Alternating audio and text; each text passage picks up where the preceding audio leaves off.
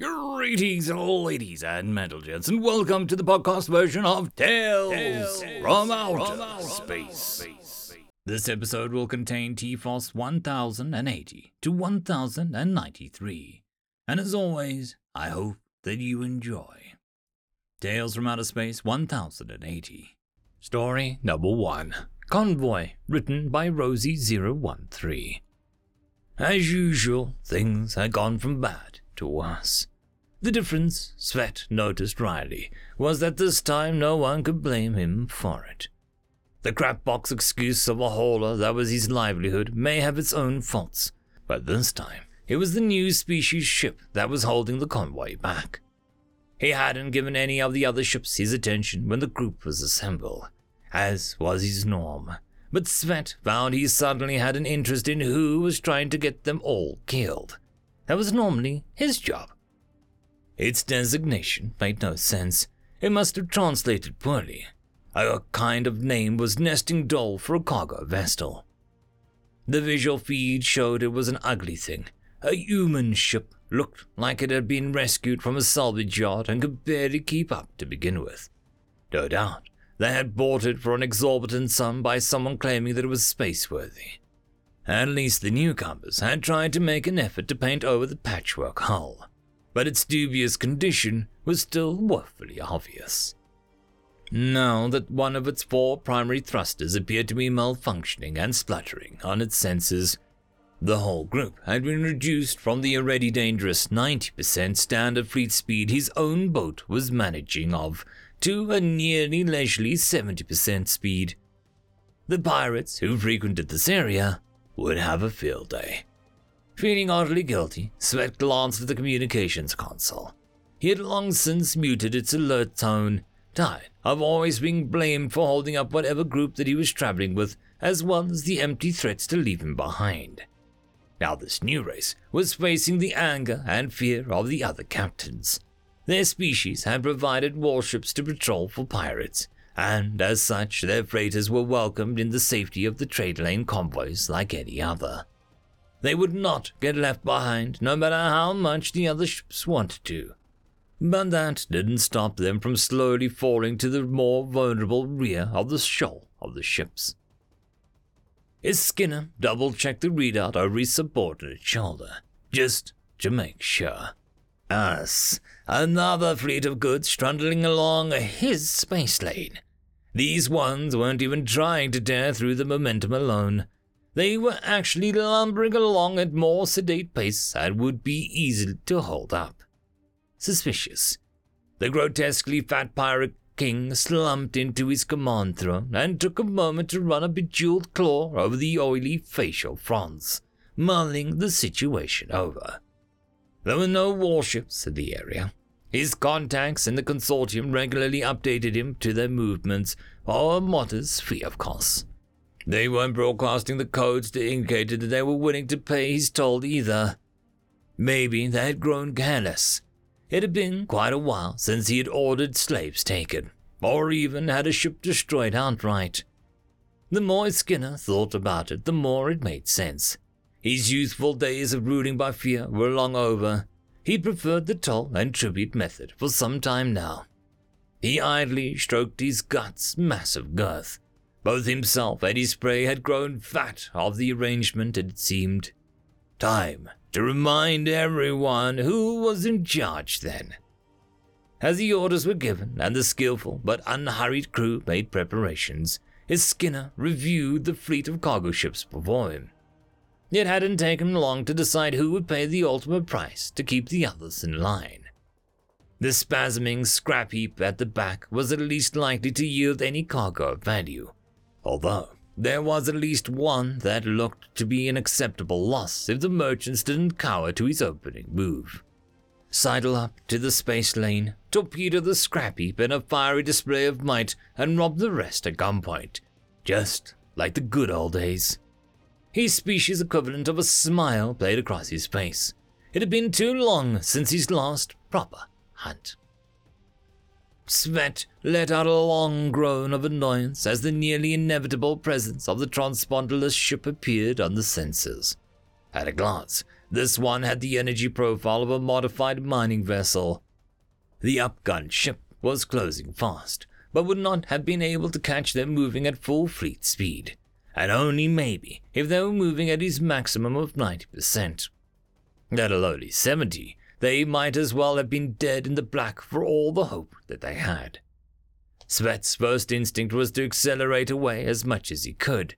Safety of the convoy be damned. But he couldn't bring himself to follow through with that plan. His own hide had been saved many times by the presence of a reluctant convoy staying with his own speed. He couldn't bring himself to abandon the new human species and the same fate. That and the legal consequences of abandoning the convoy. He would never be trusted enough to find work again. Just as Svet was trying to think of other options when a new reading appeared on the screen. Unpowered mass detected in the wake of the convoy. Had the pirates opened fire? There was no telltale energy spike. Wait. Yes, there was, just not from the unidentified vessel. With realization, he refocused his senses on the human ship in dismay. It was beginning to tear itself apart as the crew overclocked its engines to the maximum and began shedding hull. The fools were gonna kill themselves in their panic.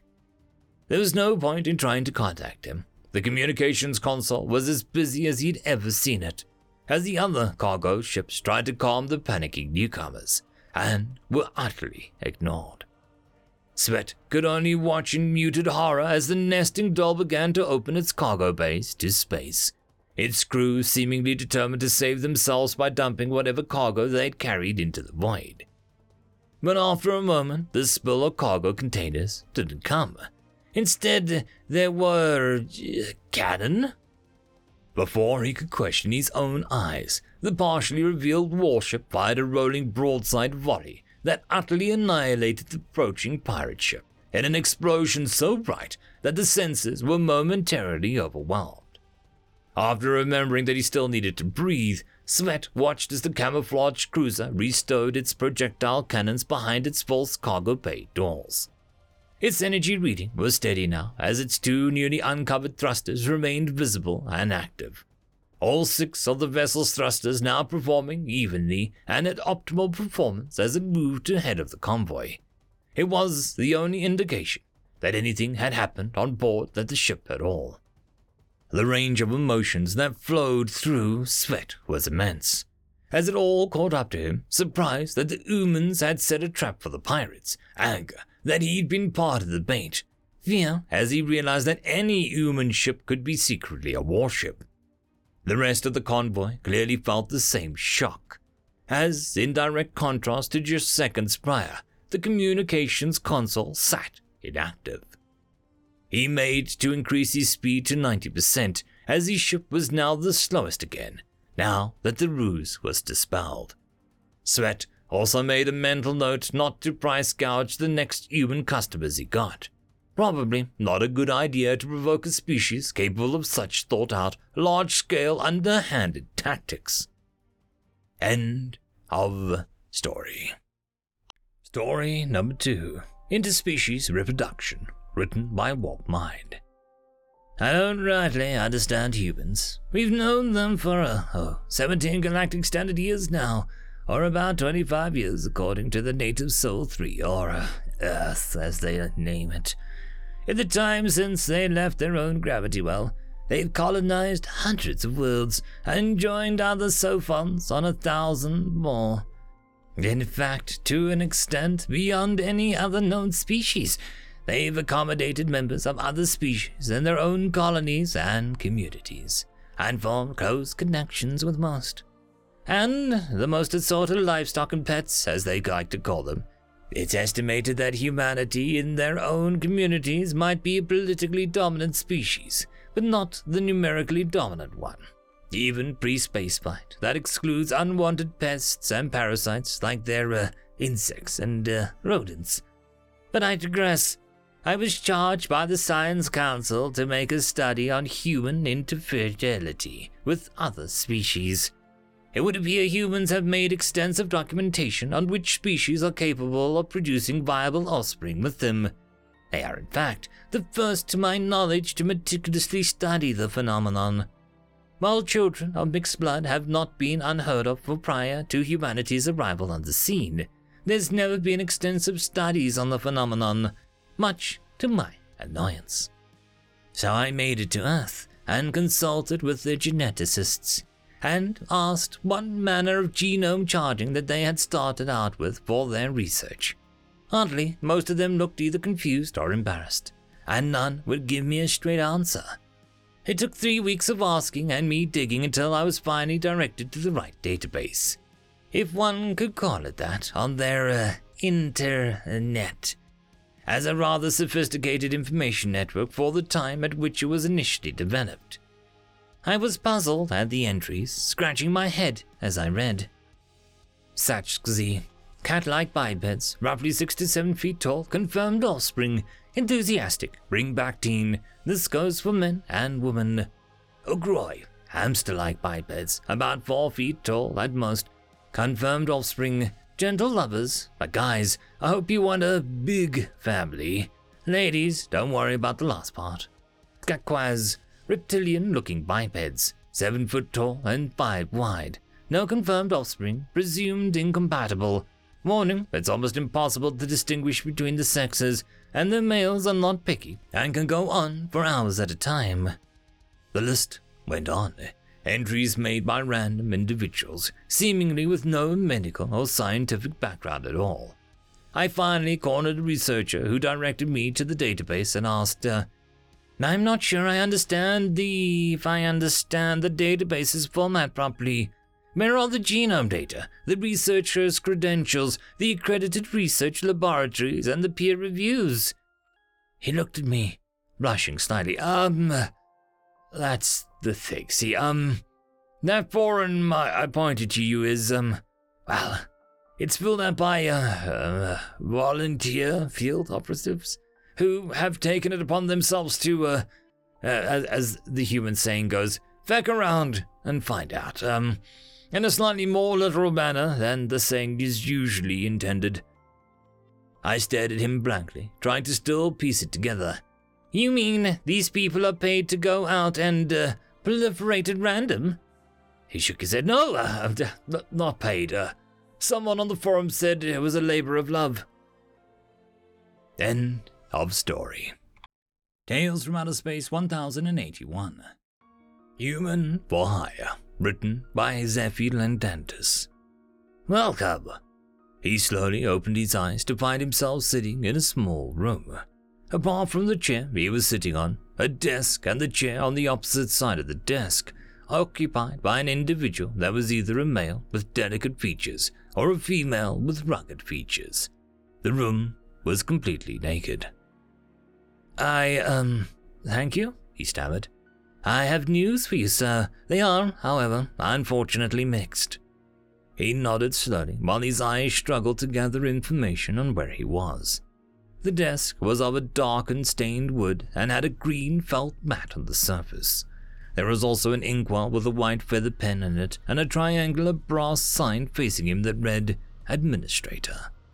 The administrator was wearing a white toga with a loosely fastened with a small copper brooch that resembled a dove's wing.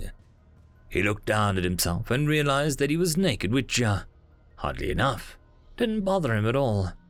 His eyes caught the administrator's. News, he heard his voice ask carefully.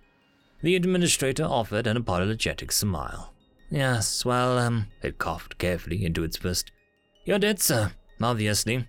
Obviously? He felt panic rise in his throat. Oh! The administrator seemed genuinely surprised. Tell me, how much do you remember? It asked as it opened a drawer on its side of the desk. He found the sound of wood against wood, soothing. Nothing? He shrugged in a defeated manner. Right. The administrator smiled softly at him. That's unusual, but not unexpected. Let me help fill you in on some of the blanks. It pulled down a brown cardboard folder from the drawer and placed it on the table. He nodded in response. Your name is, was Joseph. Surname, not important. The administrator read from the file. Born on the North American continent to a happily married couple. finished primary school, high school, and college without making any aggravating missteps, and trained to be an accountant. It paused and gave him a reassuring look of approval. You relocated to a large city on the East Coast and saved up enough to buy a 2-bedroom apartment a 10-minute walk from your office. Your daily life consisted of waking up, walking to work, doing your tasks with an admirable diligence, and then walking home, ordering food and tending to your 3 houseplants.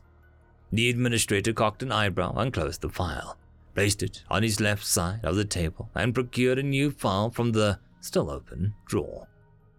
He placed the new file on the desk and leaned on it with both forearms, its hands gently cupping each other on the table. Nothing concerning in your life report, so that's good news. Joseph nodded. He felt less lost now that he had a name, one that had a familiar ring to it. Now the end of life report. The administrator smiled again and opened the new file. Oh my! It gasped under its breath. Joseph leaned forward in the chair. It might not be good news, but at least it would be news. It says here, the administrator began after a soft swallow, that you got up one morning and headed off to work. That morning, however, you had forgotten a folder at home, and about halfway through your on-foot commute, you realized this and turned around to walk back. This happened just before an individual with a knife stepped out of an alleyway to relieve you from your earthly belongings. Joseph relaxed back in his chair. So, I was stabbed to death. But no, your turnaround discouraged the individual from pursuing you as a target, and you arrived safely home where you retrieved the folder. This left you with very little time to return to the office, so you took the stairs in a sprint instead of the elevator. On the last flight of stairs, you lost your balance and I tripped and broke my neck. Joseph leaned forward in the chair, trying his best to be a participant in the tale of his demise, instead of an audience. Yes and no. You tripped, but the doorman had heard you running down the stairs and he caught you mid-fall. You ended your descent with a sore ankle, thanked him, and limp ran to the office where you managed to be behind your desk just in time for shift start. The administrator seemed almost apologetic that Joseph had misguessed the event. You really can't remember any of this? No, sorry. Joseph tried to crawl into himself in embarrassment. That's okay. The administrator took a breath in and turned the page over in the folder before it continued.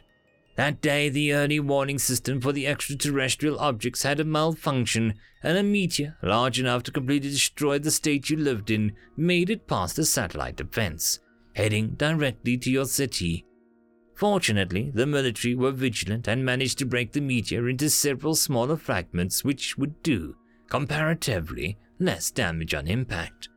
One of these fragments struck the building you worked in around noon, completely annihilating the floor you worked on. Joseph nodded, silently accepting that his death was painless and instantaneous, when the administrator continued. Fortunately, you were outside the building enjoying a lunch in the sun when this happened. Unfortunately, you did not have the stamina to escape the falling debris and were subsequently trapped under the building as it fell on you. The words had caused a brief and awkward pause in Joseph's nodding, then resumed with a shaken wobble of his head. It took several days for the rescue teams to dig down to where you were trapped under the debris. Time that you passed by rationing your lunch, eating your lunch break paperwork, and drinking firstly your tea and then your bodily fluid expulsions. The administrator wrinkled its nose in a mental image. Imagine that, it muttered, before continuing. They managed to get you fixed on a rescue stretcher. Not that it was needed. You were exhausted, but otherwise unscathed, and proceeded to evacuate you from the collapsed building. Joseph had given up participating at this point and had resigned himself to listen and nodding at the appropriate intervals. As the rescue team carried your stretcher out, one of the EMTs tripped and fell. Your stretcher rolled over in the air and protruding piece of rebar made terminal contact with your esophagus. Joseph sighed with relief. So, it was an accident. Good, he smiled. Well, the administrator wiggled uncomfortably in his chair. There is a slight technicality, which was debated at length on our end, it shrugged. An unspoken apology made it through the table. You see, the accounting firm that you were employed at was part of a conglomerate that was owned by an investment fund, alongside a large number of other companies. A clause in your employment contract stated that, in the event of your demise, should no relatives be available to raise hereditary claims, your physical remains would fall under the property of the owners of the firm. The administrator's face had a very brief look of pity flash across it. Since your parents had both passed and you had no other relatives, your head was cryogenically preserved and stored in a laboratory in a county that did not have active legislation against preserving the remains of foreign nationals for scientific experimentation. The administrator put the folder down on top of the life report and then folded his hands on the green felt, once again resting his forearms on the table. The debate went on up here. It gestured around the empty room with a finger for a couple of centuries, but ultimately a ruling was made by the highest authority, and it was not in your favor. Joseph straightened his back in the chair. Highest authority? He asked. Yes, well, the administrator pointed a careful finger towards the ceiling and rolled its eyes upward in time with the minute words. You know, the Creator, it said as Joseph's gut hit a metaphorical flaw. God ruled against me, he asked with a defeated tone. We try not to use religion-specific denominators. The Creator prefers to be considered omnifluid. But God? The question was high-pitched and point of being a whine. Please, Joseph, the Creator has been somewhat moody due to recent events. There is no need to irk it further with the risk of preemptive smiting. I am already dead, apparently. Yes, but not removed from existence. Joseph deflated in the chair and shrugged. Fine. Good. Now, where was I? The administrator leafed through the papers on the folder. There! It exclaimed happily before continuing. The laboratory eventually managed to figure out how to digitize a mind, and a satellite was built, designed to oversee all financial transactions in the solar system. They just needed a mind that was routine in dealing with numbers. The administrator's voice trailed off as its eyes met his and saw the man defeated. I was digitized. It seems so. But the owners of the satellite were thrilled with your performance and expanded your area of operations to oversee all transmissions in the system as well, after a century or so of handling the finances. Eventually, you maintained all the financial details of the company directly. They even used your body as a logo for the company. They did? Joseph perked up as their faint hope of seeing what would look like him was alive. Yes, look. The administrator turned a page over for Joseph to see. It had a crude outline of a satellite with no other details as a watermark in the very light gray. Top left corner. Joseph heard the entity on the other side of the table sound impressed. They must have been really happy with you. Right. He tried his best not to sound disappointed. The slight raising of an eyebrow across the table told him that he'd failed. The administrator coughed awkwardly and continued. After a couple millennia, financial handling died out in the system. The company disappeared, and eventually all communication in Seoul ceased. It leafed through the pages as it surmised the report for Joseph. During this time, you learned how to access your core programming and taught yourself the language. The administrator paused as it read the final page of the folder to itself. After a couple million years on standby, you, Another apologetic shrug at the table and dragged Joseph to the edge of his chair. Initiated a course correction that sent you on a tour of the solar system and ultimately ended your journey with a solar collision. Joseph sighed. In part, he was relieved that the tale had come to an end, and in part, he was expecting another twist in the tale. It didn't come. The two sat there in extended silence before Joseph sighed audibly. So, I burned to death. Yes, the administrator's face sprung into a wide smile. Unfortunately, by the time you died, humanity as a whole had been extinct for a very large number of years. It reached out and grabbed a glass of water from the table that Joseph could have sworn hadn't been there earlier.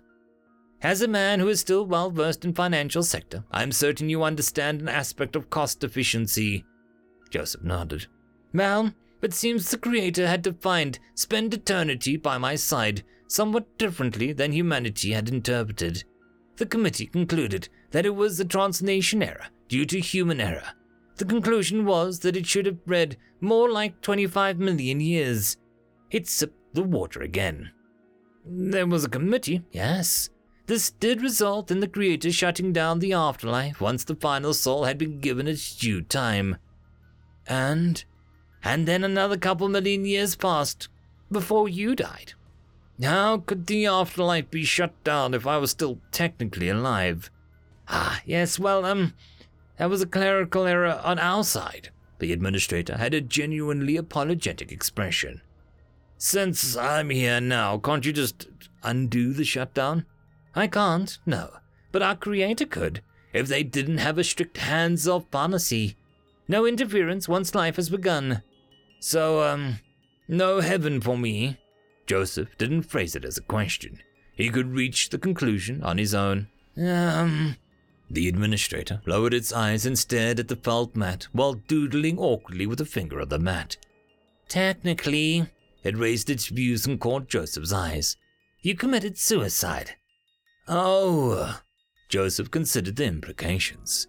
Yeah, the Creator is fairly opposed to that specific factor, so another lengthy debate was held and a solution was formulated. Joseph sighed. And since the Creator is still in the running for winning the wager, you will be spending your penance as a human for hire. We're going to be lending you to other creators to help you solve their issues. Wager? Joseph realized that he'd been reduced to a single word questions. Yes, they create the optimal species, sentient, resilient, intelligent, and resourceful. You're gonna rent me out to other creators, yes. To help them win the bet, yes. Why? You've spent your existence in solitude, by choice. Now you're going to spend your penance interacting with others. What, if I say no? Joseph had chosen to isolate in his original life because people were unreliable. Numbers could be trusted.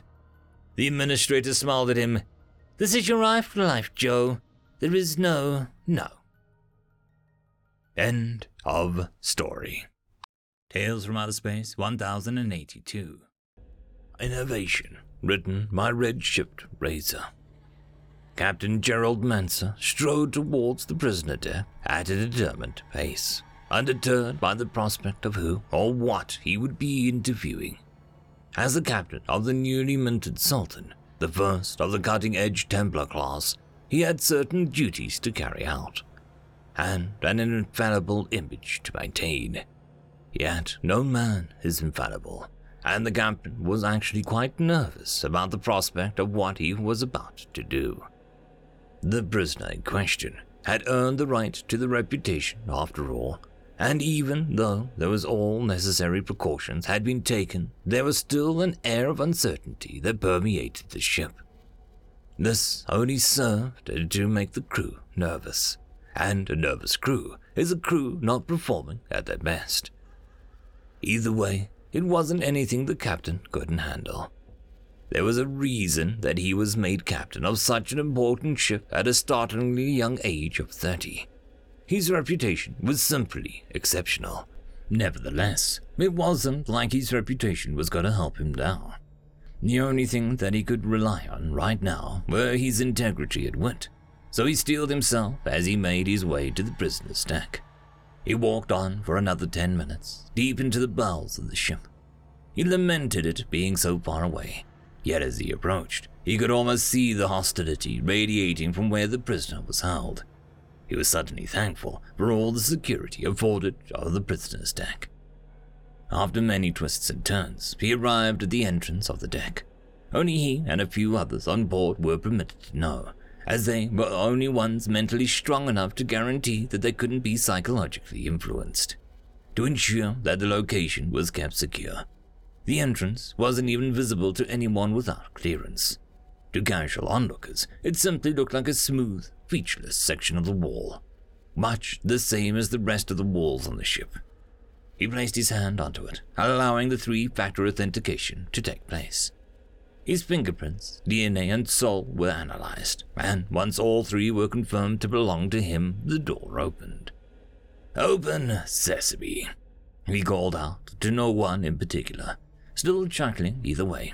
His jokes, as he liked to call them, were the bane of his crew's existence, much to his amusement. With a deep sigh, he entered the deck. An existential dread almost washed over him, which was orders of magnitude more severe than the mental hostility he felt before. The air was shimmering with it, much like how it did in deserts, except there was no illusion of an oasis. There was no mistaking the nature of the creature producing it. Even so, the captain was mostly unfazed, as it wasn't his first time he dealt with such evil. Such was the nature of his job. The captain made his way towards the prisoner's cell, ensuring that every single security parameter was activated and standing by. Should anything bad happen, they would ensure that the prisoner wouldn't escape, or at the very least, weaken it if it did. Its escape would mean bad news for every mortal being in the sector, and the captain didn't want to be responsible for anything like that. He activated his own security parameters, ensuring his psychic shield was beyond 100% charged, and making sure his soul was truly secure. Any fuel for this creature would mean its certain escape, especially a soul of the captain's caliber. He stood in front of the prisoner's cell, slapdash in the middle of a brightly lit corridor surrounded by multiple war droids. Every physical avenue of escape was considered, meaning that the only chance of escape the prisoner had was via the captain's mind and soul, meaning he couldn't show any weakness. Weakness would mean the death of every mortal in the sector. The captain repeated the security procedures in order to enter the cell and begin the procedure. He entered the cell and took note of his surroundings, making sure to note and rectify any potential changes. Thankfully, the prisoner was inert. The room itself was 10 by 10 meters stark white. It was brightly lit with no seams visible, giving an impression of it being separate from the rest of the universe. Everything in the room was made out of neutronium, even the lights. The prisoner's feet had been sunk into the floor and padlocked with hyperdense neutronium alloy chains, which didn't even allow a nanometer of stray movement. Its arms were also padlocked with the chains and splayed forwards, giving the impression of someone being crucified. They weren't even given enough liberty to breathe or blink, as their entire body had been coated in energy-draining neutronium. All of this meant that the prisoner was barely alive. Nonetheless, if the captain made one mistake, he knew it would be his end. With a single gesture, he undid the seals on the prisoner's eyes and mouth, allowing it the liberty of looking at him. Knowing that he couldn't show a single sign of weakness, he walked up to it and kneeled, making sure to look it directly in the eyes. From here on, there would be a battle of wills, and the person with the strongest would come out victorious. "You are going to answer my question, Stephen. If you do, I will allow you the mercy of a quick death." "You call that mercy, human?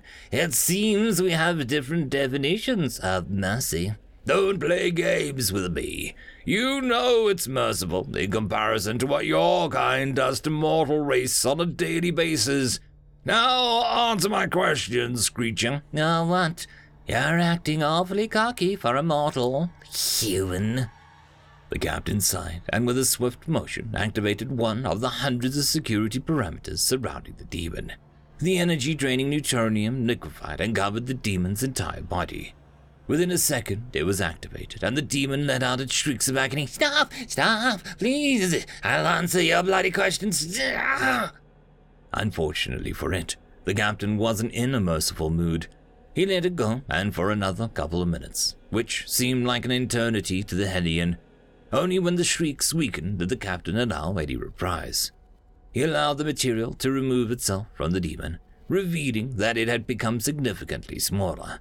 Its formerly crimson skin had become almost pink.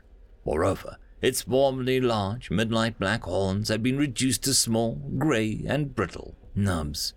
The captain walked up to it and kneeled again, looking directly into its eyes. Are you sure you don't want to change your mind? I'll answer your questions, mortal, it spat, its vitriol clear as day, but only if you answer my questions first. Depends on what you ask me, demon.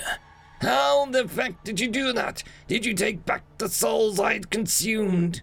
Unfortunately, we're not capable of taking back already consumed souls. Not yet, at least. But what we are capable of is denying you the energy you receive from them. How do you do this? Through this cursed material you've coated my body in. Who gave you all such material? They will pay for this. He roared, or at least attempted to. He was a shadow of his former self, after all, and his voice had suffered as a result. Nobody gave this to us, demon. We created it ourselves in order to deal with creatures like you. The mortal race of the CSS have suffered far too long under your tyranny of your kind, so we found ways to deal with you. I know you're alien to the concept, but it's called innovation. Maybe your kind should try it sometime. The captain walked up to the demon and put his hand on its shoulder in a mockery of friendliness. I'll be nice to you, however. I know that Beelzebub favors you, so you're bound to know plenty of information about him. Tell me his whereabouts, and I'll return your energy to you. That's a promise, he said sweetly. A fake smile plastered across his face. The demon was silent for a few minutes, yet the captain knew what its answer would be. A universal constant for supernatural creatures was their greed, and the captain knew that the demon wanted nothing more than its energy returned to it, even at the cost of its master. He didn't have to wait long for the answer. He's currently in a meeting with the other higher demons. The coordinates are 223141-56823. You'll find a spatial anomaly there, through which you can enter the demon's realm. Now keep your part of the deal, human. Return my energy to me. No. Wait, what? You bastard! I'll kill you. No, spare me, please. I'll do anything. I grant your desires. Please, just let me go. The captain watched as the demon withered away, the energy draining Neutronium doing an excellent job. He wasn't in the business of granting mercy, especially to the supernatural. He headed back to the captain's deck, having already relayed the coordinates to the navigation and HQ. He could foresee a little rest or relaxation ahead, but that's what it meant to be a member of the CSS Navy. He had work to do. End of story. Tales from Outer Space 1083. Story number 1. Testing on Humans, written by original Rich Game. The Circe race was naturally inquisitive. They would usually travel to multiple pre-space planets to observe the people there, but the humans were different. They saw the humans as a major threat to the wider galaxy and set up a research station near a few islands on one of the more sparsely populated continents. They tested on humans and saw them being a space-faring civilization in the next 2,000 years. Also, if their advanced rate of technological advancement continued. From what they could tell, the continent nearest to them didn't have a system of writing and lived mostly in a tribal state, until you got further south. Because of this, they abducted many of the continent and surrounding islands, staying far from the eastern continents, more specifically, the one they found to be called Europe by its inhabitants. The Europeans started to arrive. They had arrived a few centuries before, according to the notes left by the original researchers, but hadn't returned since and didn't get a chance to spread the knowledge of the area. But now a large wooden ship was arriving and was going directly over the underwater research facility. This was an opportunity too good to miss. They used a tractor beam to effectively sink the ship but leave the air bubble so that they could breathe. After this, many of the Circe started to test in these people and gave them various diseases from around the world, including one called smallpox by the European group. Their leader was very easy to discern from the others, for he was very elegantly dressed. However, he died during the testing. Panicking slightly due to the fact that they were going to be related after testing, they removed the memory of the facility and what happened there and let them go. From what they found out, the king of the faction called Spain created a cover-up for the greatest explorer going missing and giving one of the crew members called Christopher Columbus recognition for the discovery. Over the years, sea travel increased, and the smallpox they injected into the humans to test their response to infection had created unexpected effects as it wiped out a vast majority of the natives on the near continent. They decided to continue researching, despite the issue that they had mistakenly created, and set up tractor beams in rows of triangles between 3 islands with the facility at its center. All had been going well. They had taken the ships and hadn't returned them as the new policies, and had successfully taken ships such as the USS Cyclops and the Carol A. Daring. They had also tested how far they could use the tractor beams and their equipment on small flighted groups with primitive aircraft. First, they started to use parts of an asteroid that was heavily magnetic to disrupt the crude pathfinders called compasses. After they were sufficiently lost, they waited until they ran out of fuel to see how much they had, and if they could sustain a crash. The dead, survivors, and debris of the aircraft were then taken and tested upon. However, the most audacious thing they had done up to that date was the abduction of 2 lighthouse keepers and some of their equipment. They were now taking what the humans called supertankers to examine technologies being shipped when humans almost found them. They had created submarines that were now specifically designed to search deep waters, and they had to remove the tractor beams because they got too close too many times. Indeed, the last few centuries of research had told the Circe a lot about humans. They now knew that humans could easily be killed with chemical and biological weapons, and that their skin could absorb and eventually distribute plasma blasts that came out of small arms, which had led to a creation of a new armor once synthetic skin was grown. The humans got into space. They were in space for about 500 years, quicker than expected, and were now traveling to their oversized moon on a weekly basis, and had space holidays. They assembled a small stealth laser array. The idea was simple. Wait for the humans to send off a ship near the facility, and use the invisible lasers to disable the engine of the ship. After this, use the facility's tractor beams to bring them in intact. A plan simple enough. What could go wrong? As it turned out, a lot could and did go wrong. First off, the flight was delayed for unknown reasons. Then their laser array broke down after the outer waterproof container cracked. After it was fixed, the flight went off and they had to wait a further year for the exact same flight to repeat. Once it did, the first laser only destroyed the engines of the first stage of the rocket, which had already broken off. And they then got to the second stage. The ship fell and they caught it. But everyone knew where it had fallen exactly, and the humans found the Circe facility. They had used crazy tactics to get it. They surrounded it with submarines and fired torpedoes at the side of the facility before it could put up its own defenses, despite the fact that they had people there. Then they sent in smaller submarines with soldiers to take the base over. Needless to say, the soldiers were outmatched and outclassed in every way and lost, but the facility was badly damaged, and they surrendered once they realized the communications array was hopelessly damaged, and the next transport was due to arrive in a year.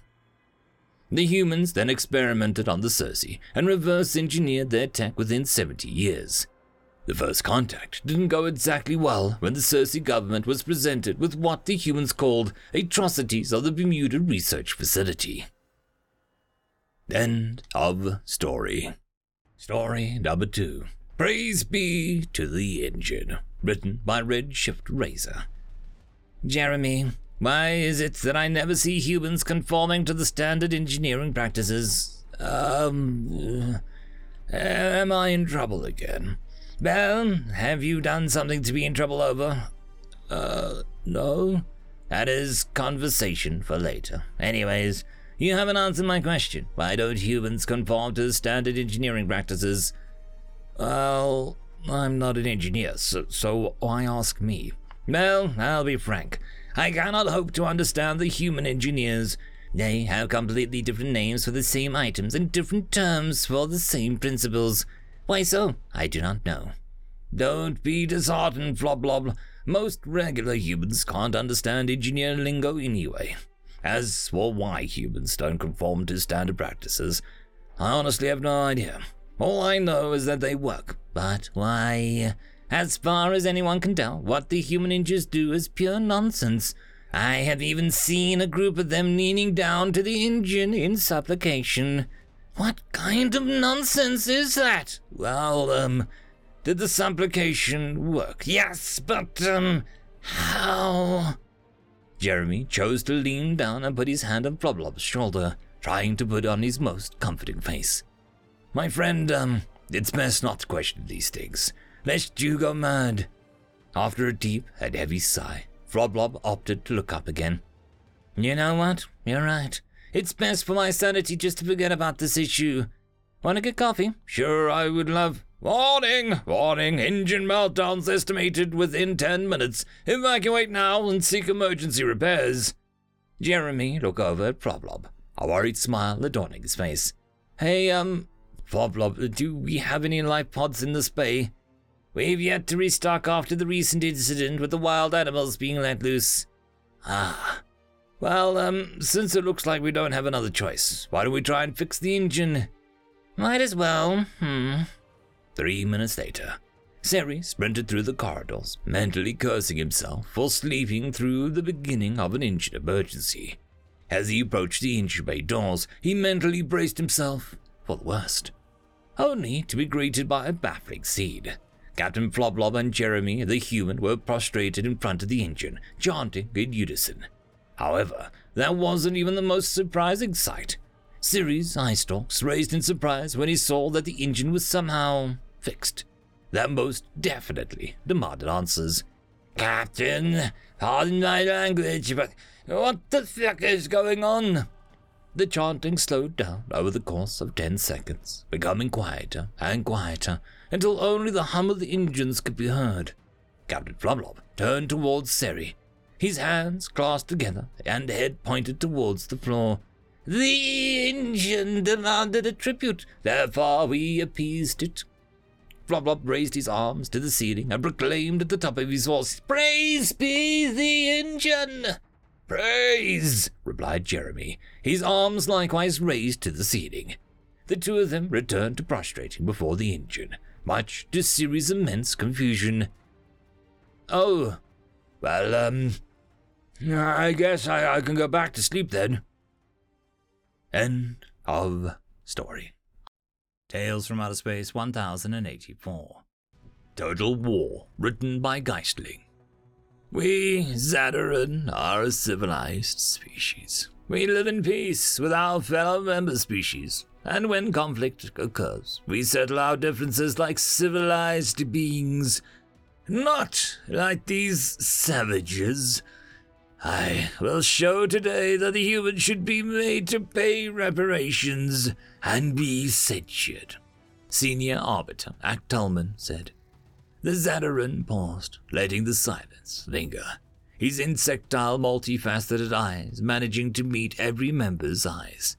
He finally continued, the translator in the hearing room individually modulating the words pouring out from his mandibles so that the various member species could understand it. The newest race to join the Galactic Alliance, the Terrans, are different. They aren't following the law of reparations. They have no respect for our traditions, our laws, Actalman continued, turning to face the Council. The human Arbiter rose to her feet. The Council recognizes Arbiter Sarah Dawkins of the Terran Federation, intoned a robotic voice. The artificial intelligence that moderated all Council meetings recognized the Terran's right to speak. What Senior Arbiter Actalman fails to mention are the repeated and constant infringements on our sovereign territory. Not only did they violate our space, the Zendarans repeatedly broke the treaties we held with them. They murdered civilians and military personnel without compunction, Sarah said. At this, Actalman broke in, the 4 vestigial wings on his back buzzing in irritation. Any and all treaties that were broken led to immediate reparations. The Terran response to these minor violations was outsized and irresponsible, and will not be tolerated by my people. They destroyed an entire hive." "That is enough, Arbiter Actelman," said the head of the Council, Gru, as the representative sent by the founding species of the Galactic Alliance. The Holdon's political presence wasn't outsized as a physical. The massively muscled, scaled body combined with the sweeping horns on her head made her resemble a dragon-centaur combination from Terran myth.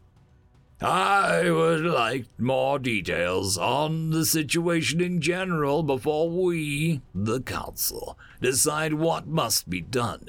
You, Arbiter Actelman, are a member of a young race, just as these Terrans are. Any reprimands, any censures will be made by our decision." Turning her long reptilian neck to face the Zadaran ambassador, Gru said, "List your grievances, Arbiter, and honor the protocols. I will tolerate no further outbursts." Bowing his head and lowering his wings in contrition, Actelman said, "My apologies, Elder," clearing his throat as Elderman moved on. "Over the last decade, my people have started heavily colonizing the Diomedes asteroid belt. The Terrans, admittedly, have possession of many of the asteroids that we have seized, but we have made reparations for every loss that they've taken. Roughly 6 standard months ago, we seized an asteroid the Terrans designated CT-871. The asteroid contains truly astonishing quantities of omniworms, which we all know are vast," said Actelman. The Zadaran paused, looking at the Terran Arbiter, but she simply motioned for him to continue. "In the acquisition of the asteroid, we did have to liquidate a significant number of Terran miners, but we promptly paid our due in reparations. Let no one say that the Zadarans are not civilized." Actelman turned to the Terran once again, but again she simply motioned for him to continue.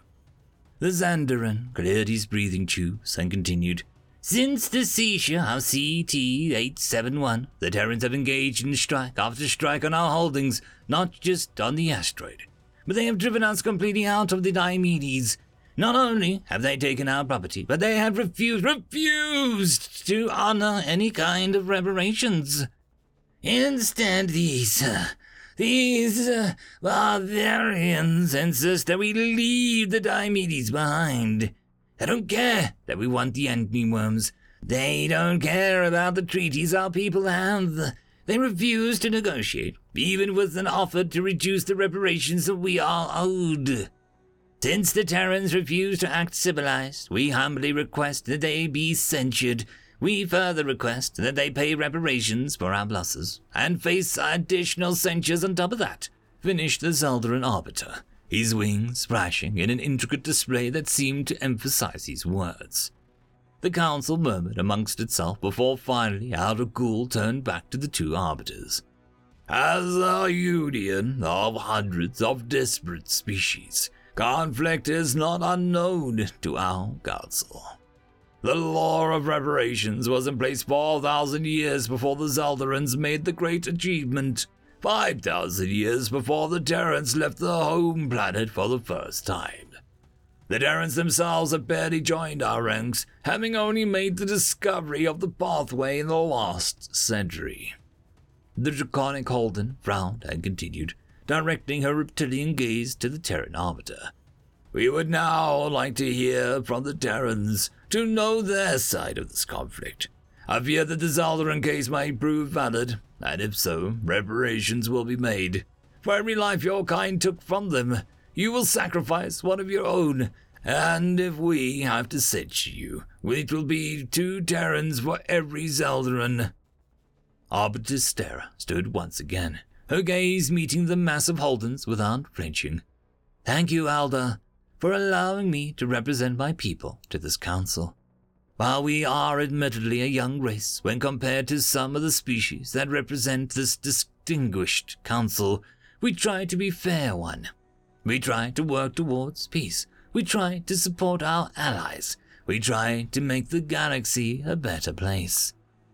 Motioning towards the Zaldaran Arbiter, she continued, Though hesitant, we allowed the Zoltarans an entry into the Diomedes cluster a decade ago, after they declined our trade offer on the Amniworms. We did this to keep the peace, to be civilized, even though it wasn't in our best interest. Since that time, the Zoltarans have encroached further and further on our holdings. They've shot down our ships, they have murdered our miners, destroyed entire space stations. When we pursue their ships, they retreat back into their hive centers. Then they pay their reparations out of their worker class. From there, their scenario simply repeats itself, except that they are further into our space, and more of our people are dead. Noctelman stood up and said, I do not understand the point of this, Elder Gru. The Terran Arbiter is simply rehashing what I've said already. War was waged and reparations were paid. This is the way. Elder Gru replied, I have to agree with the Zoltaran, Arbiter Dawkins. This is the way of things. This is how the law of reparations is enforced. The Arbiter looked down, gathering her thoughts as the council started muttering again. When she looked up at the council, Gru motioned for silence. The Zoltaran Arbiter is correct about what has happened. He is also correct that my species is different. The Zoltarans are willing to sacrifice their civilians while their soldiers kill us. They are willing to wage war of attrition when they determine if they won or lost based on how many of the people they sacrifice. Sarah continued, We are not willing to wage this kind of war. We will not mechanically sacrifice our people in this kind of conflict. We value each individual Terran life, none more so than another. If the Zoltarans want a war, they will have a war. We will drive them from our space, inch by inch. We will push them until they fall, till they die, till they no longer want to fight. We will destroy their hives, and if they decide to attack our stations again, we'll destroy those too. We will take back our territory, or we will burn it to ashes. If the Zoltarans destroy one of our space stations, then we'll destroy one of their planets. We will not pay reparations, ever. If the Council decides that you will enforce them on us, then you'll have war. Our kind of war. We will fight, and if we die, we will die, as one, united. We'll wage war like the Alliance has never seen. We'll burn the galaxy down if that's what it takes to show you how serious we take the situation. The Terran Arbiter stopped and looked around the council room. For the first time since the proceedings had begun, it was completely silent. The Galactic Alliance can have the law of reparations. The Terrans will have total war. End of story. Tales from Outer Space 1085. Googly Eyes, or An Alien's Guide to Human Toddler Management. Written by Nora Naya Toast. Then, why are there googly eyes in my goddamn closet? Roared Ba'an. He was half-kneading, holding a set of microscope slides in one hand, staring at his discarded cupboard door. Den, who was disassembling a holodisplay device in the opposite end of the table to Ba'an, sheepishly looked up the towering alien. Sorry boss, kid got a hold of a pack again. Well, tell your kid I will fine them for desecration of property. Ugh. Boss, she's only 9 months. I don't care how old she is, Ba'an stood up. He's 7.5 feet towering over Den's 6. I learned not to mess with important things when I was 3 days old. Den looked like a deer caught in the headlights. Yes, boss, sorry, boss, what happened again? He scurried out of the lab, crossing himself as he went. Ugh. Humans, Ba'an muttered. If they didn't have opposable thumbs, I'd file a lot of them. And if I didn't get another pint of coffee in me, I'm going to throw something, he thought, writing some research notes on the sheet of paper. Several days later, Ba'an was in his study, surrounded by piles of books. The door was ajar. He didn't notice that he was no longer alone until he heard a thump of a book falling over. He said, getting to his feet. Glancing over to the source of the noise, he stared in surprise. A human darter, tiny in comparison to Ba'an, looked up at him, eyes wide. She gargled something incomprehensible, then started crawling towards him. On her head, she wore a tiny hat that said Mina. Sorry, what was that? Ba'an asked. Mina gurgled again. "Ha," Ba'an muttered. "Is this translator working?" He tapped his earpiece. "Do you understand me?" He sat on the floor to get a better look at the tiny human. Mina crawled over to him and started pulling at his slipper. Ba'an looked utterly lost. He stared at Mina as she gargled again, crawled over to where his hand was resting, and put her hand on top of his. He felt a strange surge of warmth at this, as if ancient instincts had reawakened. Seconds later, Den sprinted into the room to find his daughter repeatedly hitting Ba'an on the hand. "For heck," he said, dodging piles of books as he crossed the room. I'm sorry. She crawled off and I wasn't paying attention and she just got out here and had access to hatch. Please don't fire me." He continued spitting out garbled words as he scooped Mina up in his arms. Ba'an said nothing as Den ran back out of the room, a delighted Mina gurgling at his wake. "Why is she so small?" he thought. There was a tiny imprint of warmth on his hand where hers had been resting. The next day, Ba'an and Den were back in the lab, each working on their own projects. "Den?" Ba'an asked, putting a slide under his microscope. "Yes, sir, what?" Den almost dropped his slide. "Why doesn't your child speak?" "What?" "My translator didn't work for her. I want to know why." Den looked confused. "She can't speak yet, boss." "Why not? Have you not trained her sufficiently?" Den gave a nervous giggle. No, boss. Humans don't learn to speak till but after they're born." Ba'an was silent for a moment as he mulled it over, eventually replied. Interesting." Den was surprised into silence. Ba'an seemed lost in thought. Den snuck out of the room to avoid any more questions. The next day, another technician walked into Ba'an's study. "What's that?" the technician asked, spotting that Ba'an was reading a book. "Not of your concern," Ba'an replied. "Critical mission research." The technician peered closer. "That's a human parenting book." "Critical mission research," Ba'an roared, causing the technician to scurry away. After that, Ba'an didn't see Mina for weeks. He assumed that whatever security protocols she had broken to get into his study had been reinforced by her father. Most likely, she was in Den's living quarters. The next time he saw her was when he was in a storage room full of boxes. "Ugh," he muttered as he walked in. "Who put these here? This organization is dreadful." Unbeknownst to him, Mina had found her way in as well, half crawling and half walking across the room. Ba'an heard the gurgling of surprise. He turned to find Mina reaching up to a box on a shelf from which some fabric hung almost to the ground.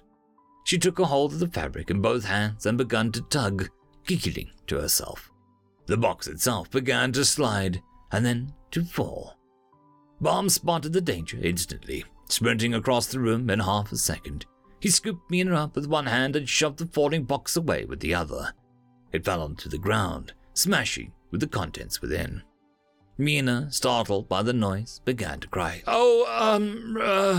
Ba'an said. "Do not worry, child. I saved you from certain doom." Mina cried harder. Ba'an looked down at the crying toddler, puzzled. For a moment he thought, and then remembering something from the book that he'd read. He began to rock her back and forth. "Shh," he whispered. "You are not doomed today." After a few minutes of this, Mina's cries lessened. Eventually, she fell asleep in Ba'an's giant hand. Later, Dan answered a knock on the door to his apartment to find Ba'an offering back a sleeping Mina. Dan stalwartly refused to ask any questions relating to the matter. After that, for reasons nobody except Dan would quite understand, Ba'an installed a number of new safety protocols across the research complex, including an astronomical number of safety gates. Nobody was brave enough to challenge him on that matter. Yet, everybody noticed the shift in Ba'an's demeanor. He was becoming less angry with each passing day.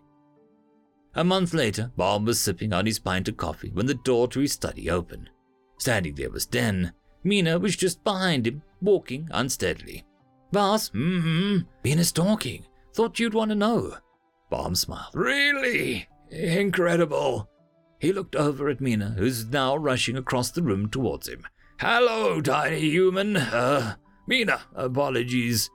Mina ran straight into his leg and almost fell over. Bomb steadied her with a hand. She looked up and smiled, and then spoke. Big, big. She pointed up at his face. Big, and then pointed at his pint of coffee. Big. A passing technician stuck his head in through the door just in time to see this unfold. From then on, all anybody could call Bomb was Big. When someone bought Bomb a badge with his new nickname, he felt a strange sense of pride. He, of course, wore it 24/7. Hey, Big, Dan said one day as he shared a pint of coffee with Bomb. 2 years had passed since Bomb had become known as his new name. Yes, I got a job offer, closer to home. See. You ain't mind? Bomb smiled. You should prioritize family, Dan. When will you leave? Few months, got some paperwork and stuff to sort. Very well. The day Dan and Mina left was a sad one indeed. Mina was 4 now, and she ruled the research complex with an iron fist. Nobody, least of all Bomb, was able to resist giving her snacks to answer various and many questions about everything.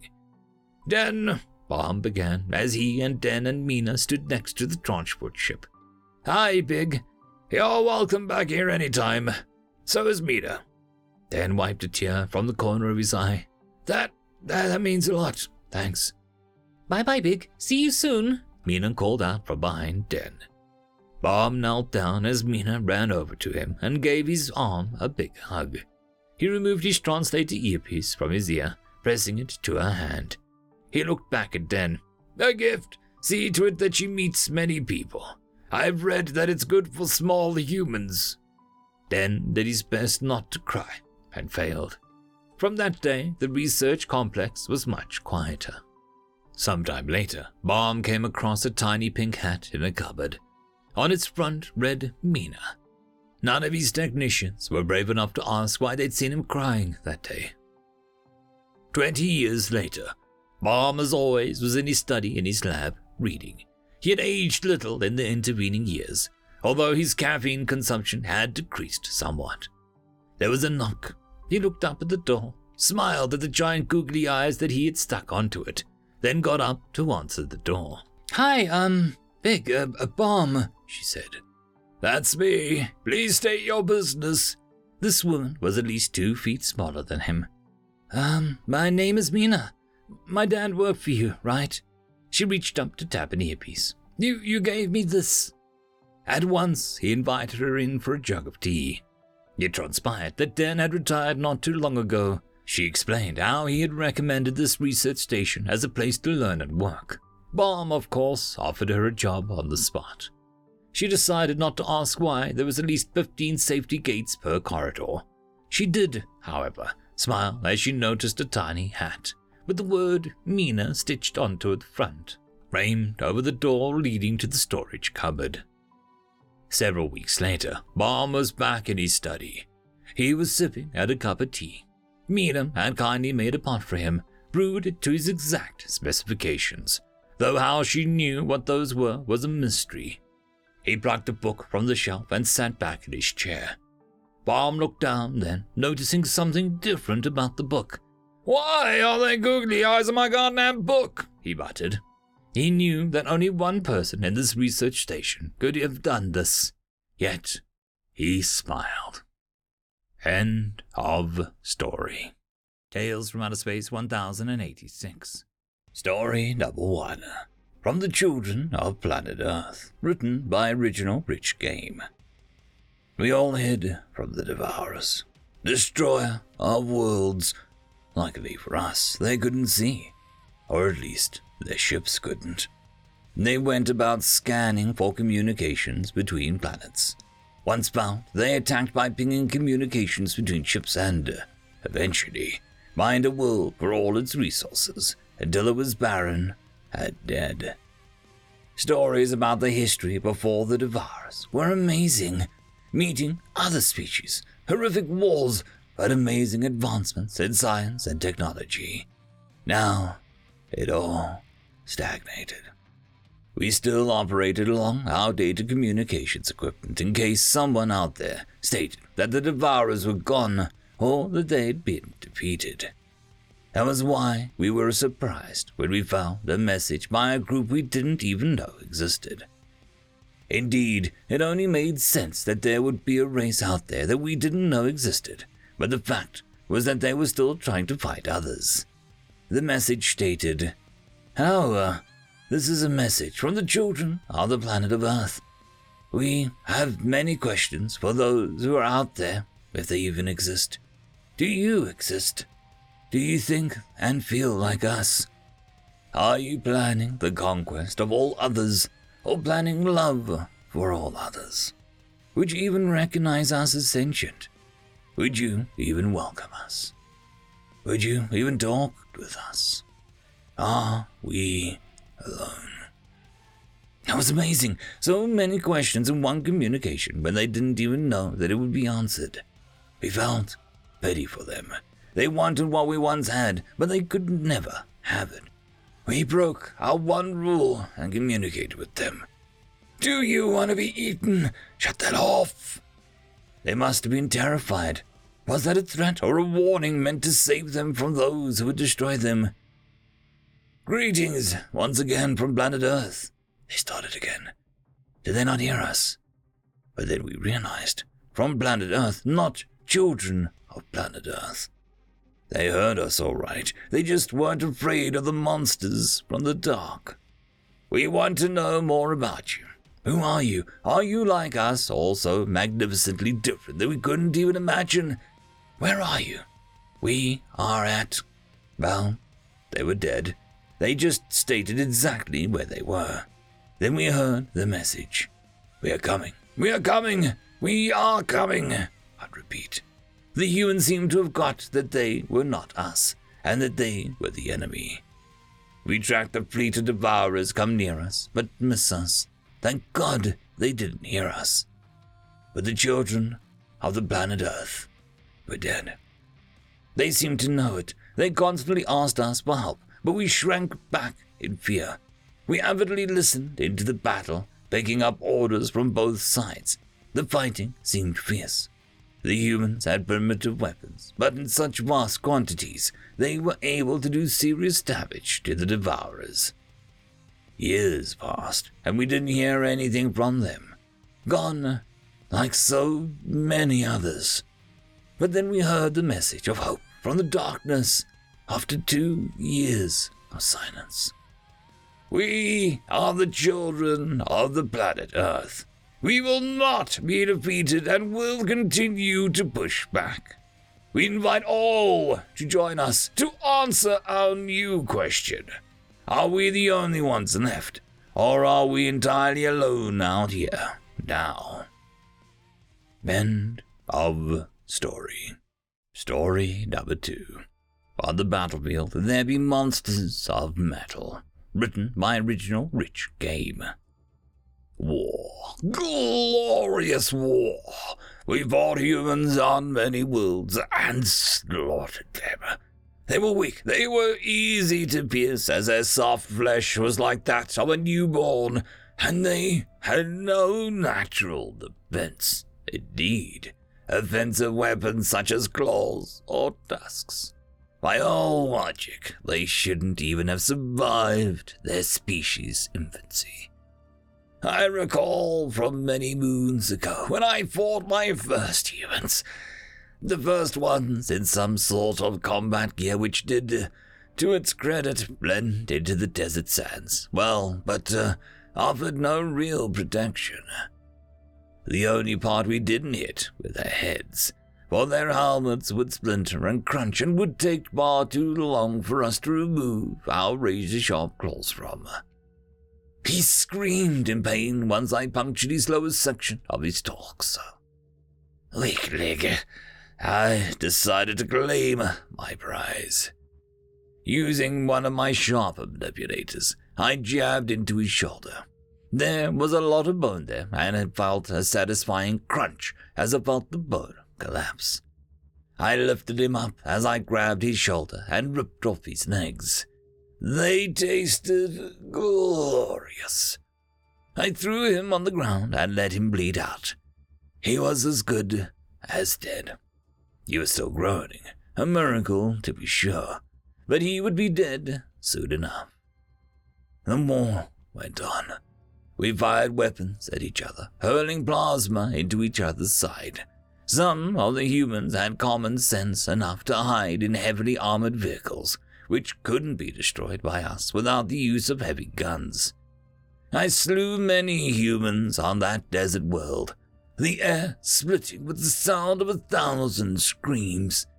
We marched on and took that planet. Our casualties against the human were light, whilst theirs seemed numerous. Our fleets were in different positions, however. Humans had been on the galactic stage for a good few centuries now, and their tech was magnificent, and their ships terrifying. The only reason we could withstand their ships was the fact that we had so many ships to throw at them. But we stood firm and advanced. We battled humans amongst the stars and butchered them on the desert sands and the lush fields. Then we reached the Alpha Centauri system. Things changed once that battle commenced. We landed on the planet. No humans in sight. Then we saw the human ships inside the atmosphere, and we saw pods shoot out of the ships, and then cracks like primitive gunshots could be heard on the surface. Then we saw them. Monsters of flesh and metal. We thought them to be the humans' mech suits, a new technology they introduced. But then we saw that it was humans, not suits. They had changed themselves, melted metal onto their skin, removed their eyes out, and replaced them with scopes for weapons. We didn't kill the humans. We thought we had, but we hadn't. In our blind fury, we had dismantled humans so that they could evolve themselves. Where they once ran slower than us, they were now faster than our vehicles. Where they once had flesh so easy to rip, they now had skins of impenetrable steel. Where they once couldn't even squeeze our arms, they could now rip them off in one fluid motion. They were monsters, glimmering in death on the battlefield, standing like gods. We used to battle humans amongst the stars and on planets. Now the humans battle us amongst the stars and slaughter us on planets of white desert sands and lush green fields. We fell back. For the first time in our species' history, we fell back, surrendered in masses, and gave up worlds in dozens without so much as a fight. We still found some of the normal, weak humans, but now we made sure that they were dead. We would remove heads and hearts, become doctors of the battlefield, but not to help the injured, no, to kill the injured. Doctors of death were what we became known as. What on the 3 moons could create monsters of metal and flesh? What could make itself evolve from the brink of death to an unstoppable war machines? Then I saw him. The human I thought I'd left for dead. He had new legs with a razor weapon strapped to them, a new arm with no hand but a large gun instead. He charged at me. I am ashamed to say I dropped everything and ran for it. However, I quickly felt the air kicked out of me as I fell to the ground. I turned around and saw him, his metal gleaming in the light of twin suns, and an animal grin of superiority on his facial features, as if he knew then and there that he could end the life of the person who put this torment on him. But he didn't. "You bugger," he said, laughing. "It's you!" I thought it was over. He had recognized me, and I was going to die so that he could have revenge. But I didn't die. I felt him lift me up as I was a doll and virtually drag me away. I was so stunned I didn't even struggle. The battle, I saw, was over. I was one of the last fighting, and he was there to mop up the last of us. I was thrown onto a seat on a human dropship had restrained. He sat in front of me and grinned as I saw his gun had morphed into a hand. Nanotechnology. Impossible. You little bugger, you owe me a drink, he said, grinning as the dropship kicked off the planet and into orbit. End of story. Tales from Outer Space 1087. Story number 1. Never get in a gun measuring contest with humans. Written by SlowAd 2584. The human walked into the shipyard weapon store in the Great Index Market. He was curious how big and bad the guns could be. Maybe he would learn something, or at least see something cool. Ah, welcome, sir. What can we assist you with? The merchant said. This was a human. This was slightly alarming. I'm just looking for guns. Big guns. The bigger the better, the human said, with a slightly bored look at his face. What's the biggest, nastiest gun in here? Well, sir, we have some standard naval bombard cannons used for the shunning of a planet from orbit. What is the term you humans use? Oh, yes, a rod from God kinetic impactor. Basically what you would call a telephone pole of crystal metal tungsten, simply dropped onto space onto your target. Nuclear yields, but all kinetic. No nasty radiation or contamination. Leaves a crater about a mile wide, though. Yeah, those are okay. We already have those, but with a twist, it's called a pulse impactor. Basically, we launch 2 rods at the calculated interval, so when they strike in a pa-pow, 2 impact strikes are in harmonic wavelength with the bedrock of the target. The vendor was confused. Oh, what good does that do? It generates a seismic ripple in the crust. Think giant earthquake, rolling tidal wave of hillside outward for a dozen miles. Extra damage over a larger area, broken structures, ruined infrastructure, minimal loss of civilian life. A harmonic distorted ground effects greater than the sum of the 2 impactors alone. The vendor was stunned. What a clever and wicked design. Well, fascinating. Might I interest you in an anti-capital ship missiles? These models have a range of 40,000 kilometers and an acceleration of over 600 Gs. Yeah, we don't use missiles anymore. Not cost-effective. All the electronics and fielded stuff, we just use cannonballs. What are cannonballs? Basically, solid iron spears about 3 kilograms. At the bottom of a cannon barrel, when fired, the ball is accelerated to about, 12% the speed of light. Oh my god. But how? X-ray maser kick. The ship aims the gun, broadside battery actually, and specially tuned X-ray maser, molecular laser, zaps it and vaporizes the back of the spear, launching it forward with both mouth and ejector. And physical impact of the terawatts of energy focusing on the now concave pit in the back of the balls. Just a good old-fashioned gun. A bit more extreme, though.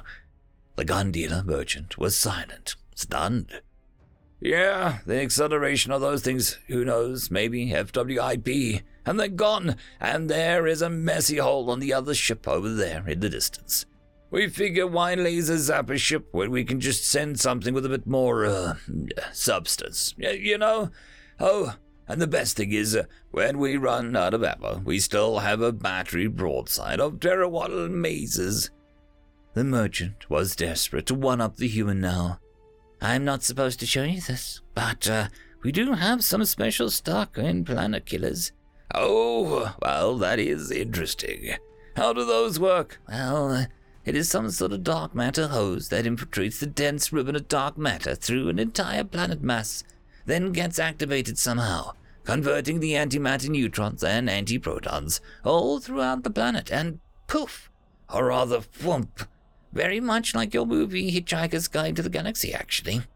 We thought dark matter was just a math error. Oh no, sir. It's very real.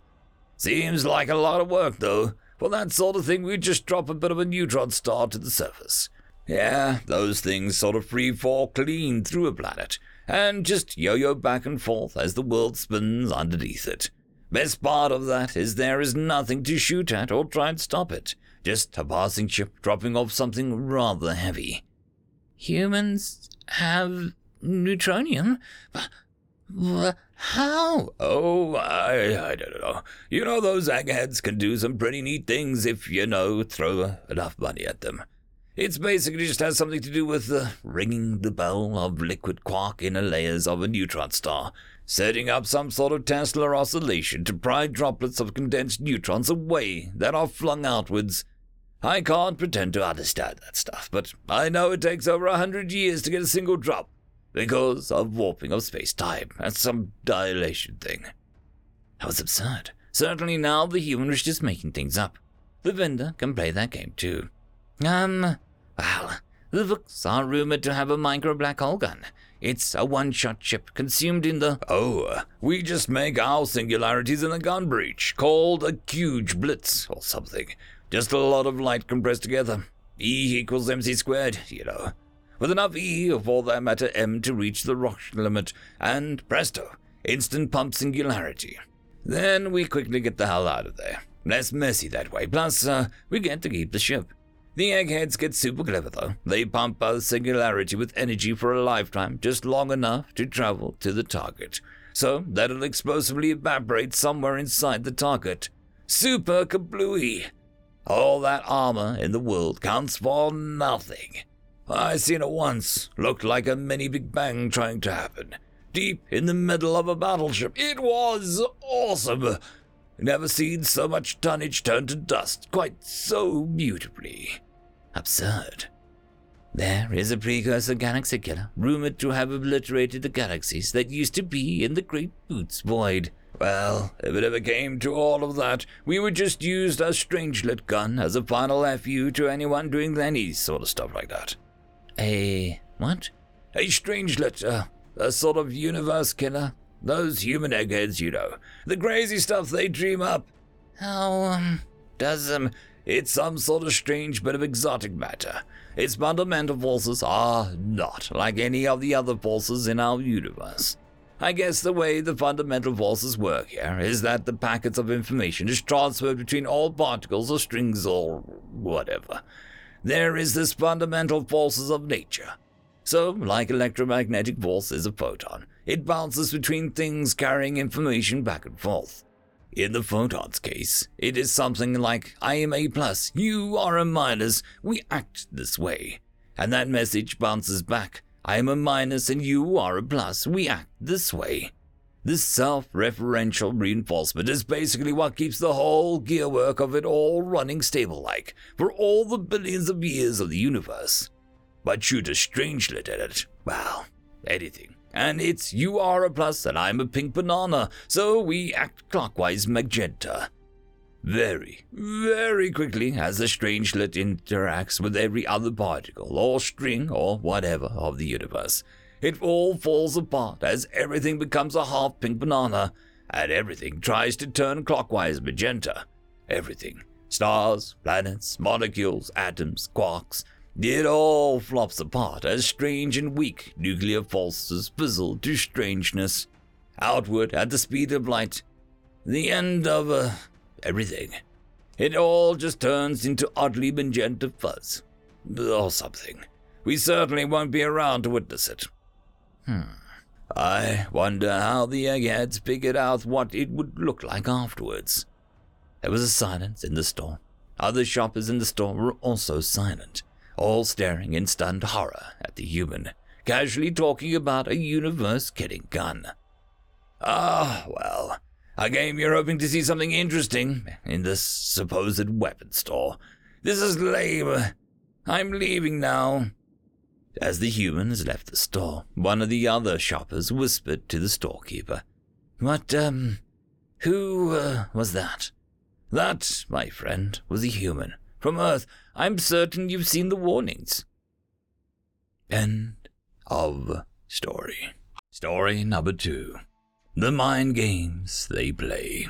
Written by SlowAd2584. So, me and my co-worker Rob, the human he hates being called that, were messing around in the break room. I told Rob, the human, that he could not strike me in the face, no matter how sneaky he thought he was. My reflexes were just so much faster than his. Rob, the human, looked me up and down and said, "Seriously, is that a challenge?" I put on my guard with a big smile. I told Rob, the human, "Yeah, nothing serious, just for fun. Now, I warn you that I have studied the Rob the human was sneaky as he put the cup of coffee on the break room counter, with his attention clearly on placing it so that it won't spill. Rob the human's other hand tapped me on my nose. "What? Hey, you weren't starting yet. That one doesn't count." I paid much more attention now. Determination to not get tricked again. It was embarrassing. I have 6 arms here, after all. Rob, the human, said, "Look, I don't want to get in trouble for being late back from lunch. It's also time." His head tilted to the wall clock. As I glanced over, I saw that it was indeed almost time, and the boss was a stickler. As I looked back at Rob, the human, however, I felt a fist bump my chin. He was holding it there so my spinning head would collide with it. "Hey, stop cheating." Okay, let's wrap this up. For reals now. You ready?" Rob, the human, said. "Rob, the human, I have studied the martial arts of my people for longer than you have been alive. You stand no chance." "Yeah, okay. See this? See this?" He had his left hand extended out to the side of my head, shaking distractingly, and he had his right arm cocked for a punch. "Yes, I see it. I'm onto your tricks." I knew the shaking hand was a distraction, so I focused on the arm about to punch me the moment I was distracted by the other hand. And, the hand he was shaking distractingly slapped me upside the head. "I thought you said you saw that," Rob, the human, said with a grin. "Let's get back to work. Fun game, bud. You almost stopped me, all 3 times," Rob, the human, said. I made a mental note to be glad that I was friends with Rob, the human. He was actually surprisingly clever. I would hate to think what would happen if Rob, the human, ever got truly mad. I also made a note to alert our military high command. We may want to call off the war with the humans, if they are all as devious and manipulative. If this lunch break revealed anything, it's that we would not stand a chance of either. My head is still spinning all those loop-de-loops that he had made me going through, just with a simple little challenge. I'm still trying to walk through the ways he got me. Then maybe I should stop calling him Rob the human. His name is Harvey. End of story. Tales from Outer Space 1088. Story number 1. The ugliest, most beautiful spacecraft. Written by publicly a lunatic. "What in the void's name is a warthog?" Drax asked, sure that he wasn't misunderstanding the human's words. "It's kind of like a large, ugly pig, but with tusks," Captain Hale replied as he thumbed through the saute briefing on his tablet. He looked up briefly to see the mix of confusion and still enveloped Drax's faces. "Sorry, a pig is a medium-sized mammal, bred for meat, like your Shinzagog, I think." Hale's expression did nothing to cure Drax's puzzlement. In fact, it might have made it worse. "I still don't understand why you would name it an assault spacecraft after an ugly ground animal, especially one used for consumption." He clicked his mandibles briefly and thought. "I can't think of one species that doesn't use a more majestic and dangerous animals for their vehicle's namesake." "Because that's the ugliest, most beautiful spacecraft in the galaxy," Hale smirked, tacking his tablet into his flight jacket. "Don't get me wrong, we have our list of dangerous and majestic names as well. The Eagle, the Raptor, the Kodiak. Hell, even the Hog's official name is the Thunderbolt 24. But no one that is ever behind the stick calls it that. Such reverence and attachment to a simple machine does not make sense," Drax chopped. "They are tools, nothing more." "Maybe," Hale replied. "Or maybe it's the sheer concept and history behind the ship. Hundreds of cycles ago, the Warthog was originally designed around its main weapon. Some crazy bastard built a gun the size of a car that fires depleted uranium rounds the size of Coke bottles, at over almost 4,000 rounds per minute." Hale chuckled. with a toothy grin. And then he made the damn thing fly. They built the craft around the gun. Drax almost stuttered, astonished at the mindset of a species that would consider such engineering. His feeling of unease was not helped with the human baring his teeth at the thought. Technically, they just welded an engine to it and strapped a seat on top. Hale shrugged. The damn thing doesn't even really need wings. They're only there to hold more bombs. Even the first space-worthy Warthog was just a retrofitted Atmos shell. They have a hell of a time figuring out how to keep the damn thing stable at a low G when firing that monster. The third law's a hell of a thing to get around when you're flinging enough hot mass into the void to saw a Zayashian cruiser in two. Drax was stunned. The sheer audacity of what the Captain Hale was saying stole whatever words he had left. He thought his assignment as military correspondent to this back galaxy barely FTL-capable race was going to be a wash. But this, he worried silently to himself, does the Council have any idea of the propensity to war these beings have? Hale continued, either unaware of Drax's inner turmoil, unsympathetic to it, or maybe amused by it. Luckily, now we have the mass drivers, G-fields, fusion ion engines, all sorts of fun stuff. The fun part was the engineers that decided to bring the hog back from the dead. Hell, that wasn't even the goal for the project. They were tasked with designing a new gun.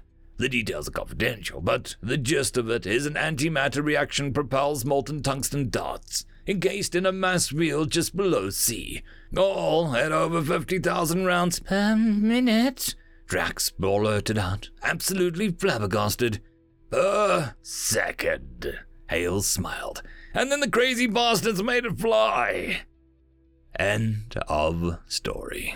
Story number 2, of Humans and Technology, written by Eclipse Shano. To all races receiving this memo, please, for the sake of everyone's sanity, do not give the humans any more tech. I repeat, do not share technological secrets with humanity. Do not even let them look at the technology at work. The same applies to any of their allies who feed into this addiction for technology, especially the Ravani. What could be so bad about the humans experimenting with new technology, I hear you ask? Well, let's go over some of the highlights, shall we? First came the genetic altercation equipment that they gained from the Etherians. Now, what's so bad about that? They used it to find the cure for one of the most deadly diseases, cancer. Well, after that, and presumably after drinking several brain-inhibiting poisons, human scientists decided to alter various Earth-based animals, attempted to give them elemental properties, only leading to minor electrical manipulation, psionics, and poisons. And then genetically domesticated them to follow their orders of their owners, coupled with quantum storage technology gained after their war with the Tedian Empire, and now they are storing these elemental creatures in orb-shaped storage dimensions and using them for warfare. Let's not give in to the idiotic decision to try and revive and genetically domesticate some of their mythological monstrosities, such as dragons, then using them in warfare. Then came their modifications with themselves. As if the hairless apes could get any more ridiculous, some gave themselves a prehensile tail with which they could use to load guns, hold guns, and yes, shoot them.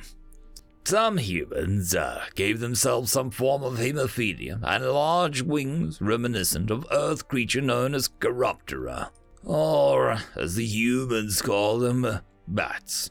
They seem to restrict themselves on such modifications due to internal conflicts involving these mutants and various failed experiments. Then came the material storage and reuse equipment frequently used to scrap destroyed ships and build or repair others. The humans used this to go and absorb an entire asteroid belt, then proceeded to build asteroids with FTL engines that were full of explosives. Then proceeded to launch these asteroids into enemy fleets, causing massive damage, especially when these asteroids happened to detonate within the ship.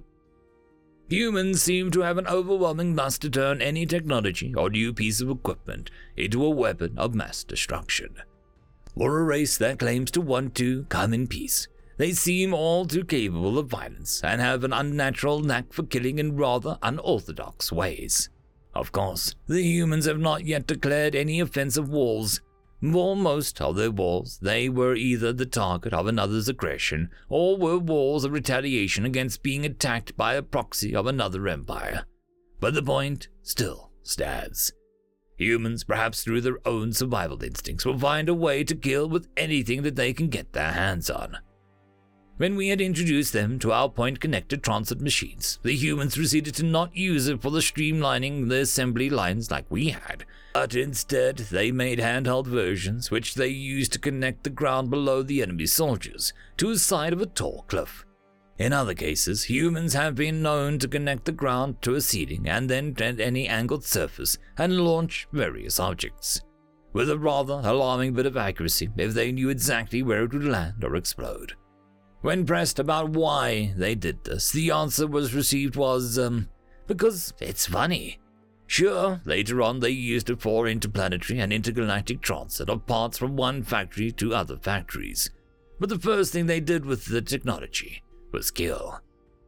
With advancements in hologram technology and psionics, they made physical holograms, which they would of course use as training dummies for the soldiers.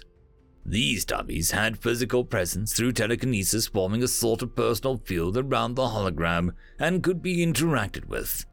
When being invaded, they used their holograms as soldiers in brazen white armor, their armor clashing against any camouflage unless it was on a snowy planet, to which they proceeded to have black armor. The dummies were used as shields the humans would hide behind, blocking incoming enemy fire but allowing the human soldiers to shoot through them. Now, for the secrets the Revali shown their new close friends.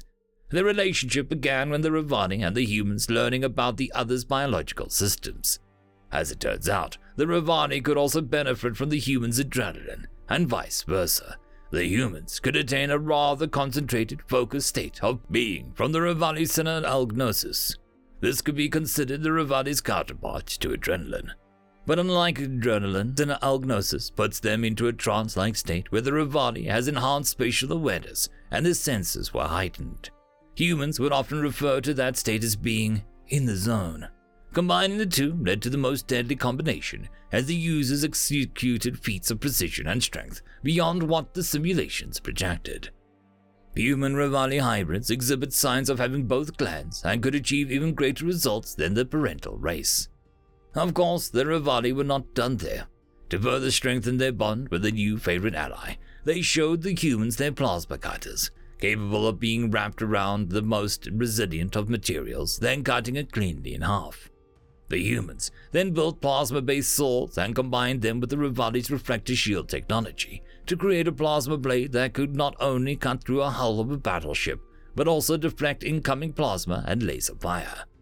Many humans, especially human scions, seemed to flock towards the new weapons and used it in conjunction with psionics. They seemed almost enthralled with the new weapon, and yes, they attached them to the ends of the rifles as any other blade they had. Just to continue adding to the humans' addiction to new shiny toys to play with, the Revali introduced them to the neural uplink technology, allowing them to remotely control various machines or specifically augmented creatures. The humans took their precious dragons and did the unthinkable. No, they did not fornicate with them. No, far worse. The humans took these massive flying war creatures and made cybernetic augmentations for them, altered the creature's nervous system to be more closely comfortable with the neural uplink, removed any need for respiration, and made them able to resist stress of FTL travel, attached FTL propulsion systems to them, and lastly, of course, added guns. Lots of guns to their dragons. Attached on a stasis pod with a neural uplink and a few oxygen tanks, and now a pilot with a specialized suit could control their dragons directly. There are many more examples of humans taking new technology and proceeding to change things around and experiment until they found a way to do whatever they feel like with it. But all that would take a library's worth of notes to expand upon. So once again, to all spacefaring races, don't introduce humans to new technology. The Galactic Council already has its hands full trying to regulate the nonsense humans have already done. We don't need more instances of human imagination anymore. Sincerely, High Counselor Magarak. Sincerely, High Counselor Majorak of the Calivian Empire. End of story. Tales from Outer Space 1089. Story number 1. Technically true, written by Warp Mind. 3 days of negotiations with the humans, and when broken, our talks were transmitted home, live, over FTL comms, and now half the fucking Senate is arguing whether it would be safe to demolish their world to be sure, or if we should just quarantine the whole damnable planet against outside interference. But I get ahead of myself. We contacted humanity a standard month ago, and made the standard exchange of cultural documents, samples of great literature and artwork, historical records, linguistic files for translation, the usual stuff to understand one another. Nothing that could be weaponized like biological data. They seemed mostly intrigued by our translators. Well, the scientific representatives did. I understood them as wanting to pick one apart and see how it worked. Bless them. Not everyone does, which gave me some reason for optimism in our dealings with them. Their literary genres were impressive, and an unexpectedly large amount of writings were dedicated to either procreative activities or violence in one form or another. But an even greater surprise was the body of work that they referred to as science fiction or space opera. Highly speculative narratives pertaining to interstellar adventures. Some were admittedly quite disturbing in their accuracy, but nevertheless, it was all clearly fictitious. And then there was horror. It was virtually unheard of as a species to delve that deeply into what they called the other, or the unknown. I had heard a few other Deathwalker species that had myths and tales of apex predators that could not be seen or heard, but nothing near the extent that the humans had. Romance and mystery were nothing new, but that which defied rationality was, well, it was utterly alien to us. After a standard month of cultural examinations, the human diplomats and Al sat down to negotiate their admission into the Galactic Senate. It was made clear early on that the humans did not possess telepathy, or at least not disciplined to the degree most member races have. The Truthfinders did state that while the humans seemed to not have cultivated the discipline, they did have an unusually high mental resilience. Likely the latter was caused by the former. In any case, the Truthfinders found it easy enough to discern truthful statements from falsehoods, even when I had no idea of the veracity of the human statements, and there was no reason for us to resort to interrogation methods at the table. In any case, Thulk, my personal Truthfinder, was looking a little worse for wear the third morning, and upon prompting admitted that they'd have stayed up a little too late last night, reading something he called the Cthulhu mythos. Apparently, it was considered one of the cornerstones of the horror genre. I made a note to look into the books myself, after we'd done here. The humans noted Althak was not looking his best and inquired as to his well-being, showing genuine concern for my staff. He was flattered by their worries and told them that he was fine.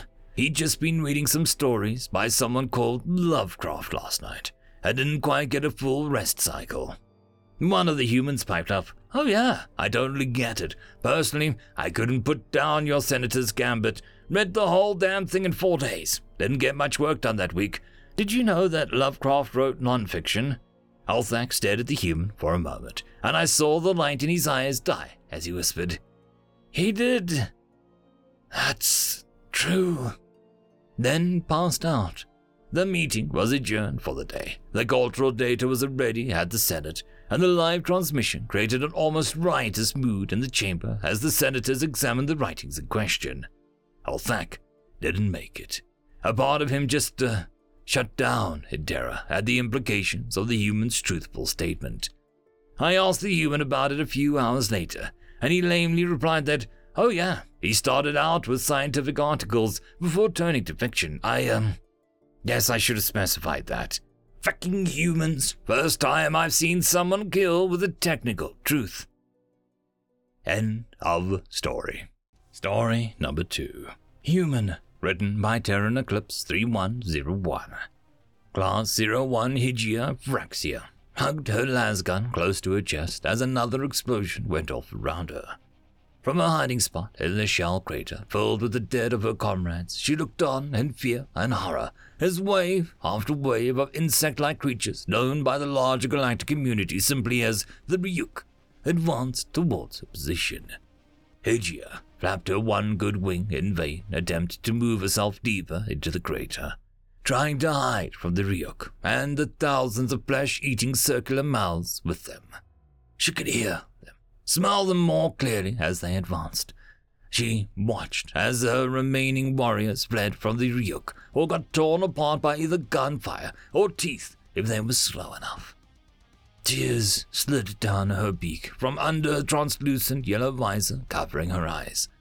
Gripping the trigger mechanism of the lasgun cradled to her chest, she pointed the barrel under her neck and closed her eyes as she squeezed the trigger, and the gun was torn from Hygia's grasp as she caught in surprise. Looking up, she froze as a particularly large Ryuk stared down at her, carapace shifting over its chest to reveal a circular mouth filled with hundreds of razor-sharp, needle-like teeth. Hygia screamed in fear as she started to back up, but ended up sliding down deeper into the crater, whilst more Ryuk appeared at the crater's lip, all of them staring down at her. Hygia pulled a small plasma knife from her thigh holster and held it up to the now advancing Ryuk, who were now hungry after a long battle. She heard the chittering from the insects, which her translated picked up as food. Just the word being changed over and over again until they finally reached her. "No, no!" Hygia yelled, and wildly swung her knife in a panic as several Ryuk grabbed her arms, legs, and wings as they held her down. "Please, don't kill me! Please, don't kill me!" she yelled in a vein as she choked on her own tears. The Ryuk started chanting more loudly and started ripping her light plasma armor off her feathery form until all that remained were her thin chest protector. Hygia had stopped screaming but still cried in silence, having accepted her fate as dinner for a cockroach-like insects. Ryuk, wearing the flayed skin of several of Hygia's former comrades, stood over her and raised a crooked dagger, seeming made from bone. "Food!" it clicked. Hygia closed her eyes, but after a few moments, nothing happened. Were they waiting for me to open my eyes, to make me watch as they tear my heart out and eat it? Slowly opening her eyes, she saw all the Ryuk staring upwards to the sky, where hundreds of pale yellow dots could be seen in the grey clouds, all of them thundering towards the surface. The Ryuk began to scatter away as the yellow streaks drew ever closer to the earth. The first yellow streak landed and revealed itself to be a large grey cylinder with white stripes and a skull of a creature painted onto it, with a language that she had never seen underneath it. "Fate first into hell," it read, but Hygia couldn't understand it, even with translator. Seconds later, hundreds of more pods slammed into the surface, crushing the insects underneath them. For a split second, there was silence. And then, all hell broke loose. 4 panels shot out from each pod, and from each pod 4 giants clad in thick black armor ran out, with massive guns raised. Hygia watched in awe as these giants tore apart the Ryuk with both their weapons and limbs. The Ryuk shot back with sickly yellow plasma bolts, but each shot was just harmlessly absorbed by the black armor of the giants. The plasma fire was drowned out by the thunderous booms of the giants as they began to push forward, each giant taking hundreds of plasma bolts before even grunting. The Ryuk were stunned as they were cut down, and for the first time since this war's beginning, the Ryuk retreated. Hygia almost pitied the Ryuks as the giant literally crushed them under their steps. Almost. Grabbing her rifle and with a squawk of rage, she began firing into the retreating Ryuk, ignoring the pain in her leg and the numbness of her arms as she kept firing, until the barrel literally started melting. With an exhausted groan, she fell to her knees, rifle clattering to her side. She didn't care if she even hit any retreating Ryuk or not. Just happy that she wasn't being digested and the Ryuk's loss. As the thunderous booms of the giant's weapons began to fade into the distance, two mud, blood, and gore-caked black armored boots stopped in front of her vision. Looking up, she saw one of the giants standing over her. Black armor dotted in plasma marks, and the red cross on its chest seemed to be flaking as the silver visor stared down at her. Even with the visor covering its face, she could tell the creature was making eye contact with her. What are you? Hijio asked as the giant sat on its knees and bent forward, injecting something into her neck as her body felt numb and tired. Human, it replied in galactic common with a deep voice as darkness took her. End of story. Tales from Outer Space 1090. The 3 words written by Slow at 2584. The Ariat fleet was in war over Earth. They were in communication with the world leaders discussing the terms of surrender and demilitarization. The terms were extremely harsh. The fledgling human star empire would be unable to endure under these terms. It was looking bleak. But these terms, the majority of humans would simply starve. The world leader sat with his head in his hands, then spoke the 3 words, and reached for his special, traditionally red phone. The Ariat admiral, upon hearing the 3 words spoken with true conviction, held up his hand. Wait, human leader of Earth, let us reconvene and discuss more favorable terms. And just like that, the deals all changed. The terms were more reasonable. The human empire would survive. At the Galactic Council, some members were greatly confused by this.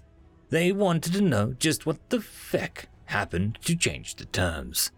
This was the nearest that they had ever come to putting the humans down. The majority of the council understood what had happened, and what was just avoided.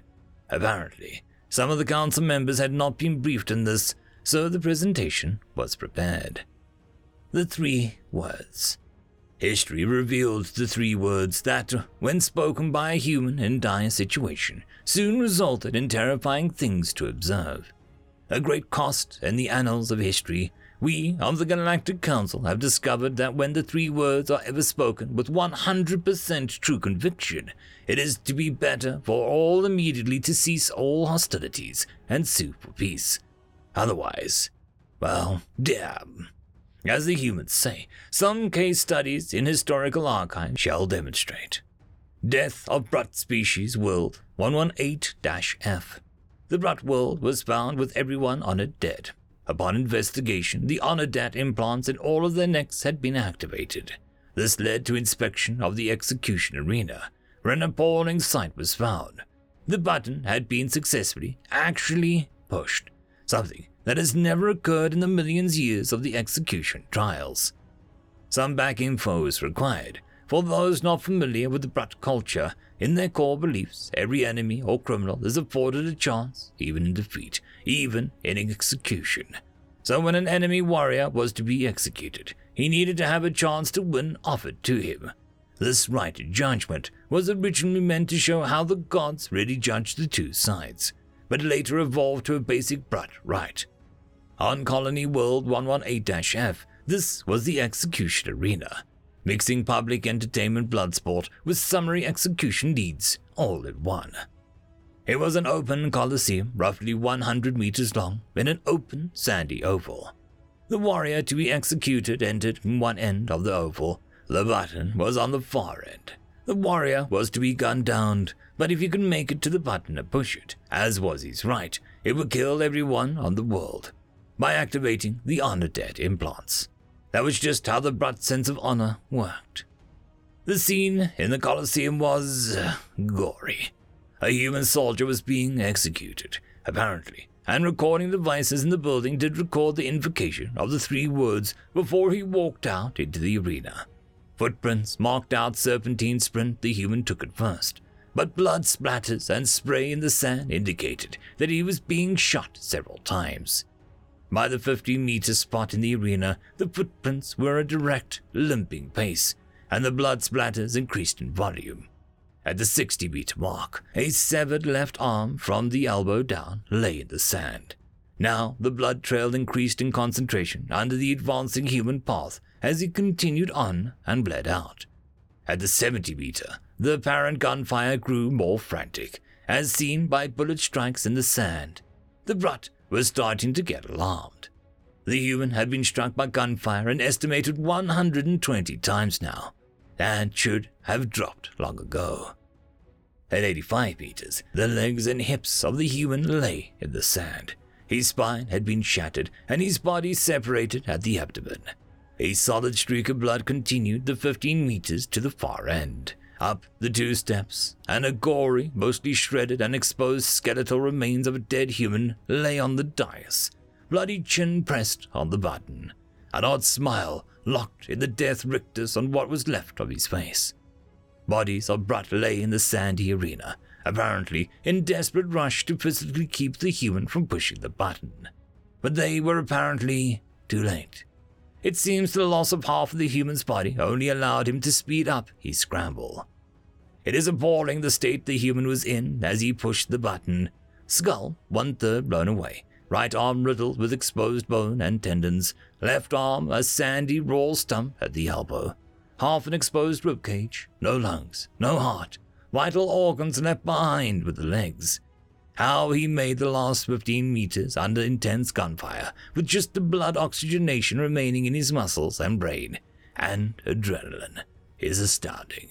It was the 3 words, a perfect example of the terrible resolve that results afterwards. Case study: Fleet action at Wolf 359. The human task force was in ruins. The Kree Armada had surrounded them and unclassed them. The dampening fields in the Kree enveloped the human fleet. It meant that there was no hyperspace or subspace escape. They were doomed. The Kree Admiralty was gloating, describing in detail how they were going to board the ships and luxuriously hunt and feast upon the humans. They go to Earth in the nearby Sol and continue the hunt and feast upon the entire world. The human ships were all flaming ruin as the Kree fleet approached to begin boarding operations. Each and every ship was recording, transmitting the 3 words to each other, seemingly in agreement. Then the unthinkable happened. As the Kree battlecruisers got close to lock boarding clamps, the supposedly disabled ships came to life, using previously unknown battle shot and suicide overload protocols in the central combat centers. Laser batteries burned themselves out in 3,000% overcharged final continuous shots, suddenly arcing out and blasting as many enemy ships as possible before blowing power couplings all throughout their ships. Gyros were overloaded and overridden to max yaw, and the ships bodily tumbled and slammed into the Kree vessels. Airlocks blew and reactors detonated to propel human ships to simply ram Kree battle carriers. Other human ships set off their torpedo magazines to annihilate themselves, and nearby vessels tried to board. The humans all died. All ships were destroyed. But by the time the chaos was over, the Kree Armada was in no shape to continue to Sol. It was a humiliating turn of fortune, and the Admiralty wound up being the feast when they returned to port in shame. Commonality in all instances, the 3 words. The unknown gunman of Tombstone Colony. In the capital human city on the world of New Utah, there is a huge silver statue of the unknown gunman, some unnamed warrior leaning on a squad support automatic weapon jammed in the ground like a crutch. On the pedestal under the silver statue is engraved the unknown gunman, and in quotes, his final words, the 3 words. The colony town of Tombstone was a fledgling foothold on the world to become New Utah, at a time when the ownership of the world was still very much in military dispute. Druk raiders, who loved to pillage and raid during such times of chaos, had tore into the small outpost town on their raiding hoverbikes, seeking to smash and grab the defenseless town while they were still weak. The town was on fire. It was looking bleak. Many were dead. Truck raiders were already looting homes and storages, stripping parts off of vehicles and such, when the unknown gunman walked out of the gun store, wielding a squad support automatic weapon, belt-fed, with ammo belt draped over his shoulders. The gun still had a price tag flapping in the wind as it began to open fire in the middle of the town's single street. The truck was surprised at first at the accuracy and effectiveness of the fire the unknown gunman put out from his hip, and several fell immediately. The remainder of the truck raiders whooped and cheered and raced around on their hoverbikes, shooting and slashing at the unknown gunman, thinking this was a surprise chance for a bit more fun. The gunman took many shots and slashes that should have killed him outright, but like a robot, he still accurately gunned down the truck, as if the attacks on his body didn't matter in the slightest. The truck were gunned down left and right, and as they fled the town in a slowly realized panic, the unknown gunman limped to the opening between the buildings and stitched a line of constant fire up the distant sandy slope, where the hoverbikes were zigzagging away. The stitched puffs of sand traced its way up the slope, intersecting each bike in sparking and exploding devastation. The barrel of the brand new gun was glowing and nearing failure as it tagged the final biker that almost got away at the top of the ridge. The unknown gunman had killed every single one of the raiders, single-handedly. Without saying a word, he jammed the barrel of the gun into the hissing sand, propped his broken and sliced body up like a crutch, and only then allowed himself to die. Afterwards, the gun store owner was asked who the man was. The store owner said that he never got his name, only saw him once or twice living on the street, begging for change in food. The guy just asked simply to borrow the expensive gun and all the ammo he could carry. As the raiders were mid-firestorm at the time, the store owner considered it a fair deal. The store owner stated that the man said the 3 words with a tired sadness and racked the gun absent-mindedly like a pro before walking outside and opening fire. As you can see, it's the 3 words. Commonly invoked in every single instance, they seem to trigger an endurance, an unstoppable commitment, a strength of will, a most terrible resolve, like a pact with some demon of myth. Some sort of death pact that seems to be an, okay, let me just do this before I die, sort of arrangement. And as seen above, it seems to work.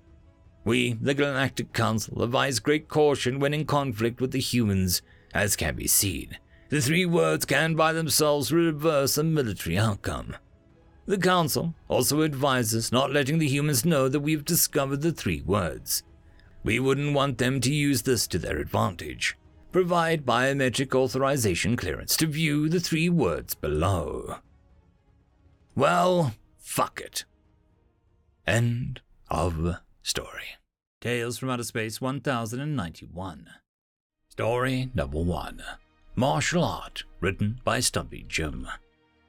There are plenty of things that humans do that we might find odd or dangerous, but to them it's just an everyday thing, Oxatar said, chattering his mandibles as he told the larvae a preface to his story.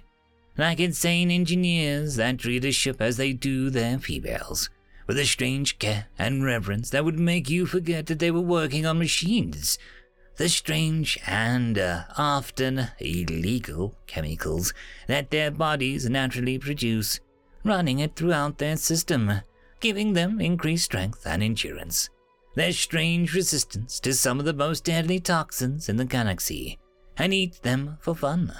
Even the fact that they are intelligent death wielders that come from one of the least hospitable planets ever discovered by our Republic, or even their frightful capabilities of war, being able to topple empires or threats that have been plaguing us for millennia in a matter of years.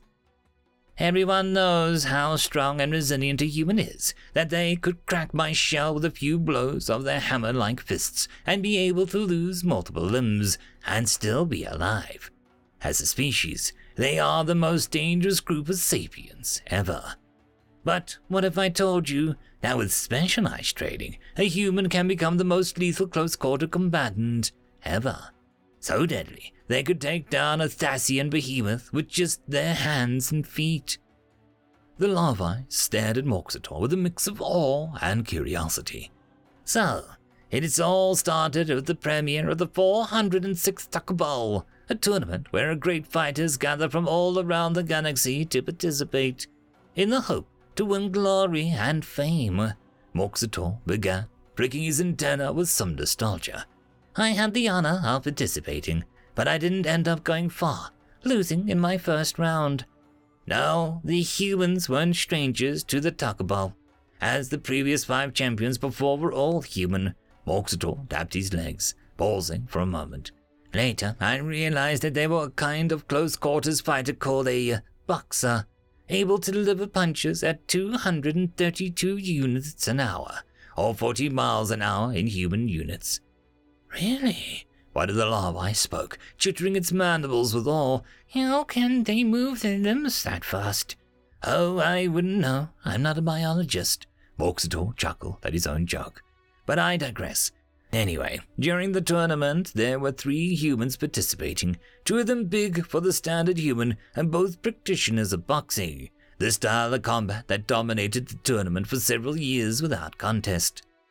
What about the 3rd human? A larvae chimed in with a curious look in their eyes. What was he like? Well, that was a strange thing, Moxator said, leaning in closer. He was tiny, even for a human, around 3.5 units tall, or 5 foot 2 inches, a shrimp, as the humans would say, compared to the other humans. Was he too a boxer? A larvae asked, crawling closer to Moxator. No, Moxator shook his head. He was a practitioner of a combat style named after a vegetable on Earth, karate. What's so different in boxing? Well, for one, it uses more than just their fists. Rolled up into hammers, Moxator started to explain. But their hands are like chopping scythes of the mazet, make their fingers like the impaling spikes of an aerodol, and even use their lower limbs to kick their opponents. They use their lower limbs to attack. The larvae tilted its head. That's weird. Yes, it is, Moxator nodded. What's even stranger is that it can even be more powerful than their fists. Something a Diridan berserker was not prepared for, when his shell was so cracked and so heavily damaged that he was paralyzed for life. The larva's eyes grew wide at hearing that. So the tournament was still going on. The humans were progressing through the rounds, with the favorite being the boxer Phoenix, as he won the previous 2 Tucker Bowls, with a close second being the other boxer, Liam. But seeing the 3rd human, Kim, progress with little difficulty, it became what the humans called a dark horse or an underdog of the tournament. The semi-final had just started and Liam had managed to beat Phoenix, progressing to the final round. Then came Kim's match against the Thessian behemoth, easily towering over the small humans 4 times over, with the thickest shell known to the galaxy, against the small, pink Death Welder. Moxator paused a moment, letting it all sink in. Did the human die? A larva asked. No, of course he didn't. A different larvae snapped. Weren't you listening in the beginning when he said the human taken down? All right, calm down, you two. Moxator chuckled, separating the larvae. Now everyone thought that Thessian was going to win, due to its sheer size and power.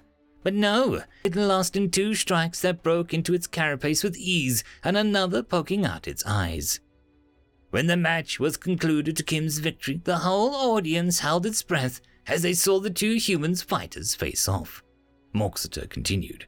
The air was electric, I tell you, a feeling as if the Titans were about to fight to the death. A roaring inferno of 2 death machines were about to clash and burn the whole galaxy to the ground. But before the fight started, the humans bowed to each other, then shook each other's hands. Moxator said with disbelief. Then the match started. Liam threw punch after punch while Kim kicked and chopped with his hand, both dodging and blocking the attacks that they sent to each other. The crowd was silent with total awe as they saw Liam slowly lose to his shorter opponent. Then, with 1 kick to the head, Kim had won the tournament by knockout. Wow, all the larvae said in unison. Wow indeed, little ones, Moxator agreed. After the damage of Kim's martial arts was shown to the Republic, all the humans who have learned karate from that point on were immediately classed as deadly weapons and were banned from participating in future Taco Bells. The funny thing is, when the next one came around, there was another martial art that was introduced and later banned named Judo, and after that, Muay Thai, and so many more, that the Republic had decided to create an entirely new tournament for all those human martial arts. You mean the cowbell? Asked Larvae. Moxatal laughed as he patted the larvae on the head. Yes, the cowbell, and I'm lucky enough to have tickets for all of us to watch. End of story. Story number 2. The Useless Human, written by Rosie013. Ilex was saved. She had heard that there was a small contingent of human deathwielders amongst the fleet, but actually managing to contact one under her current circumstances was a godsend. Silently, the human watched her emerge from the dense jungle and approach the crashed life pod. Just hours ago, the mustering expedition fleet had been ambushed and torn apart by unknown assailants, scattering falling debris and precious few escape pods across the surface of the uncivilized hellhole of a planet. Ilex had been one of the lucky ones. Her raft arrived intact, but alone. With no better plan, she had made out towards the next nearest crash site, desperately hoping for other survivors and not just bits of starship. But a legendary human was much better. He could protect her, help her survive long enough to be rescued. She recalled reading about them in her interspecies lessons, their great strength and endurance, bravery and heroism, able to survive no matter the circumstances. No wonder they made great warriors. Of course, she had never met one before. They were rare and somewhat uncouth for most civilized inner-world folk. But that didn't matter in the slightest right now. Strangely, the human didn't respond to her hails, watching her warily.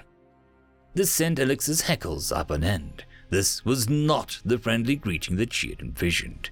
Fighting her discomfort, she advanced and started to gather some of the ration bars from the pod, sure that the human could step forwards and assist with simple survival tasks.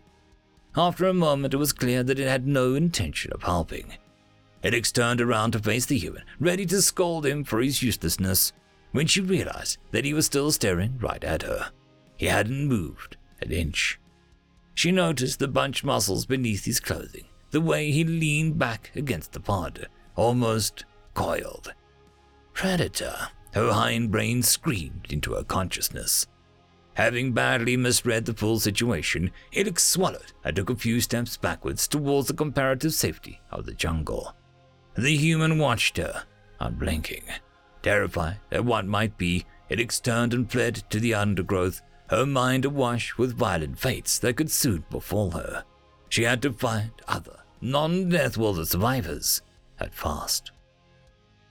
Captain Locum stared at the retreating alien as it loudly flailed its way through the jungle. He didn't mind that it had helped itself to its depressingly small emergency food supply. He didn't much mind for anything anymore. He'd been dead for hours. End of story. Tales from Outer Space 1092. Story number 1.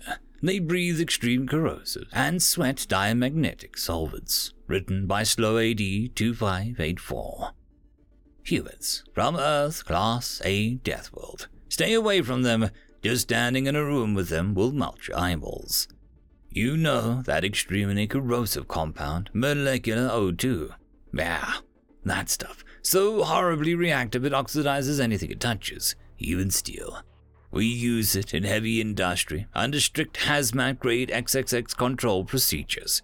If it escapes into the workplace, it would literally dissolve any worker in the room. The very aluminium in their blood, becoming aluminium oxide in their veins near instantly. Yeah, that stuff.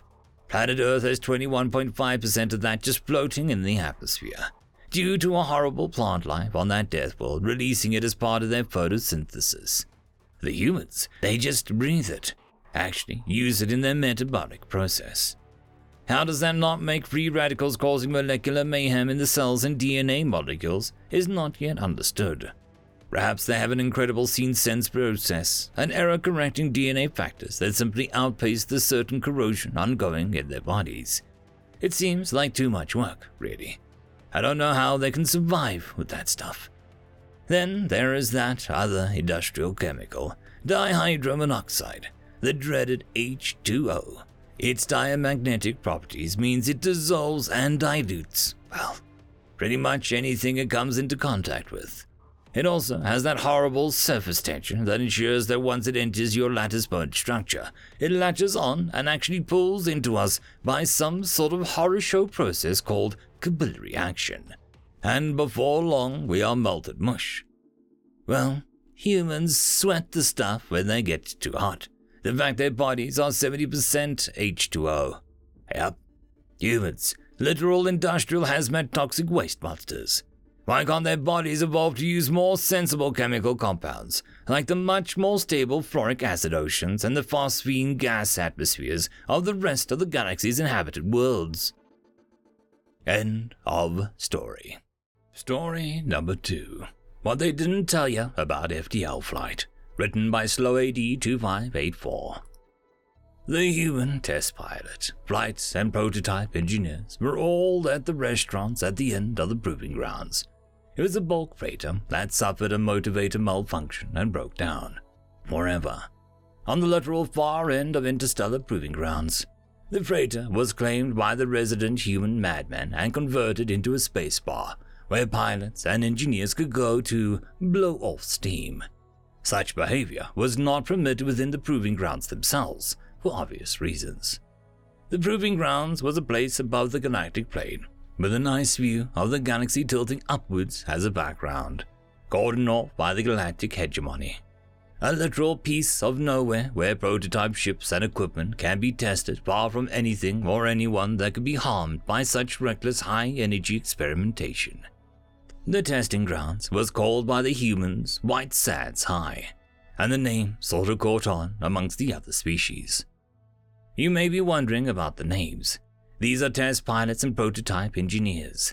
They like their code words and their call signs, and the engineers in particular love their nerdy references.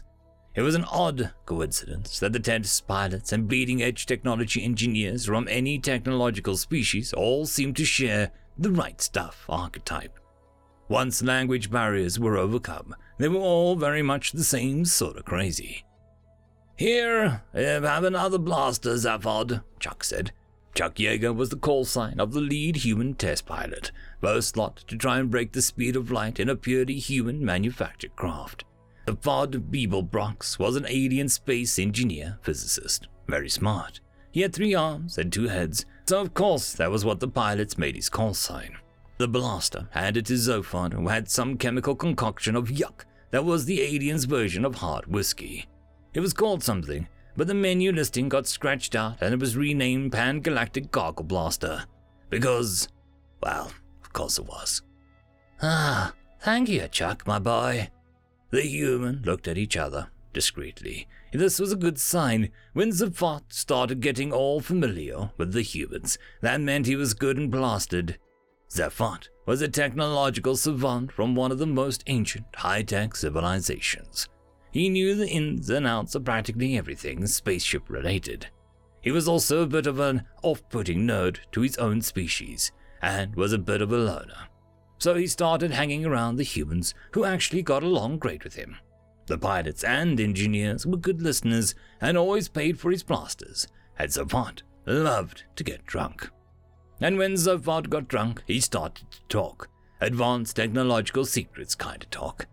"So, what's new, Zaphod? Hey, I have an idea. Tell us something about our science that we got just plain wrong. That's always a good laugh for you, ain't it?" "Ha, sure is, kiddo." "I mean, you humans still think math and time are, like, real or something. Math is just a language you agreed to use, and time is just silly. There just is no past nor future. There is only now, and now, and now." And yeah, I'm just right now. Your whole relativity nonsense is just difference in data streams. You kids got a lot to learn. The engineers hated being told that. It undermined 85% of all Earth science over the last 600 years. But the engineers still used math and time out of routine, habit, and convenience. The relativity being wrong stung the worst, though. The humans thought that they were onto something profound. The first practical flights at 95% the speed of light proved it wrong. There was no time dilation at all. Relativity's flaw was the, now as seen, simplistic notion that what you see is what you get, when really what they saw, the video stream of electromagnetic data, was the thing itself that was messed with to cause the relativistic paradoxes due to the differing speeds and the limiting bandwidth of the speed of light. Everything happened when and where it happens. What the crawl of light speed shows a distant observer cannot be trusted. Nah, Zaphod, we've all heard that before. Come on, don't you think of anything different? It's not cool, continuing to rub the math and time and relativity thing in the engineers' faces. But go on, hit us with something new. We can take it, Chuck said in a fake drunken slur. No human was the least bit intoxicated tonight, and many, many recording devices were on and streaming data dumps to caches embedded in the freighter's hull. Zaphod was on a roll. Tonight was looking to be huge. Zaphod looked around, a bit dizzy, sitting in his chair. Oi, Jaeger, my boy, I heard you were the first to pick and try the superluminal test flight in a few weeks. Don't do it, kiddo, it'll mess with you. Chuck's face went a bit pale. Why, Zaphod, is there something we got wrong? This was huge. Was Zaphod about to lecture the humans about FTL physics? This info would be priceless. Yeah, kiddo, they got most of it wrong. Your young species so eager to learn, to achieve. Right now, your engineers know just enough to be a danger to the pilots and themselves. No offense, Zaphod said, as he realized half of the humans were very engineers that he was referring to. See, they figured out a way to cheat the luminal barrier using, I don't know, was it referential frame shift? No, gravimetric, angular momentum transfer. Yes, bingo! Oh, that takes me back. The old gyro precession kicker. Hard to keep your lunch on those ships. He beamed when he saw the engineers' faces react. He didn't notice how the engineers frantically whispering into tablets in the dark corners of the bar. Yeah, that'll work to get you over the hump for sure. But there is something you boys don't know. It's the reason why we never see anything traveling faster than light. And it's why nothing, never, ever comes back.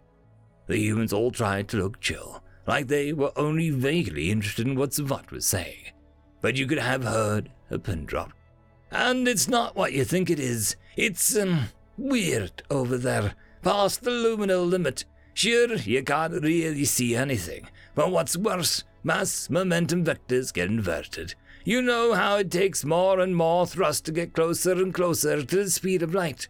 Well, kiddo, it takes you more and more energy to slow down on the other side.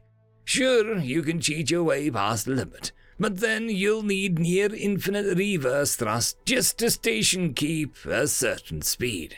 And no ship can cheat its way back across the barrier. I mean to say, sure, you can extra speed cheat, but then how do you, how do you extra stop cheat? Yeah, it's weird over there, as I said. There is a beautiful symmetry in the universe enforcing its laws. You are allowed to get clever, but you get just enough loopholes to hang yourself with. Hey, my drink is empty. A fresh glass was pressed into the hand of his third arm. Zaphod was still too drunk to realize just how silent the bar was. Chuck Yeager was skilled with his, the gentle nudge to the sofa, talking some more. So, on my flight, when I punched through, Zaphod looked sad. My boy, you'll find yourself sliding faster and faster towards infinite speed, already at max acceleration, because you're still foolishly right there at the limit line. Trying to go full reverse will just burn out your thrusters. It's a one-way trip. Just a luminal boom. Say your hurrahs quick, and whoop, you're gone like beyond the entire universe, and the billions more universes beyond. That is why we never see anything moving faster than light. They all are instantly far, far away. Infinite speed is a hell of a thing to overcome. Better to just Zaphod passed out and collapsed on the countertop. The engineers had a lot of work to do. Test flights were cancelled. A lot of damn it, to talk amongst themselves about, I guess. The humans gently carried Zaphod Beeblebrox to his living space and placed him in a bed to sleep it off. It was the least that they could do. They felt bad kind of taking advantage of Zaphod like this, but consoled themselves that old Zaphod was indeed a pal and was always welcome amongst the humans. And the restaurant at the end of the universe, end of the proving grounds. End of story. Tales from Outer Space 1093. Story number 1. In other news, written by Star Stuff Drifter. The Hive Overlord grinned in satisfaction. He evaluated the newly built destroyer-class ship and dreadnoughts that were docked at the orbital manufacturing station. Soon they would get their revenge. For all the ridicule and shame that had been brought on his clan and species, the rest of the galaxy would feel their wrath once the last ships had been built. Once the Hive ruled most of the known galaxy, until the slave races dared to oppose them. Unforgivable. They would soon know their place once more, and the Hive would claim their rightful place at the top as the apex species. The Overlord cleaned his mouth, warm saliva that had started to collect from his overly eager anticipation of things to come, and was about to head back into the war room when a shrill alarm pierced the halls of the orbital station. The Overlord rushed to the observation station and mentally exchanged data on the situation with the rest of the Hive. The sensors on the outer edges of the station had picked up a large object moving towards their direction. It would not hit their station, but from the looks of it, it was almost as big as one of their dreadnoughts. The Hive Overlord quickly ordered his clan members to man all available weapons the station had to offer and fire up any working ship. They could not allow any incident to ruin their carefully crafted plans. Not at this stage. Soon, the object, which turned out to be a foreign vessel, came nearer, and without hating it, they started firing all the available heavy weaponry in its direction. A lot of shells hit the thick outer plating of the foreign vessel before it started firing back in kind. Soon, the sensors could pick up the various weaponry that were mounted on the foreign vessel, and the Overlord was shocked to see how dangerously armed it was.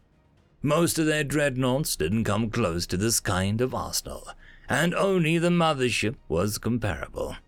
No matter, the vessel had to be destroyed. The Hive soon began to lose ships left and right, and weapon stations one by one, while the foreign spacecraft fired relentlessly without pause, even while most of its hull was on fire and burning. They lost some more dreadnoughts when one of them finally hit a vulnerable point in the hull.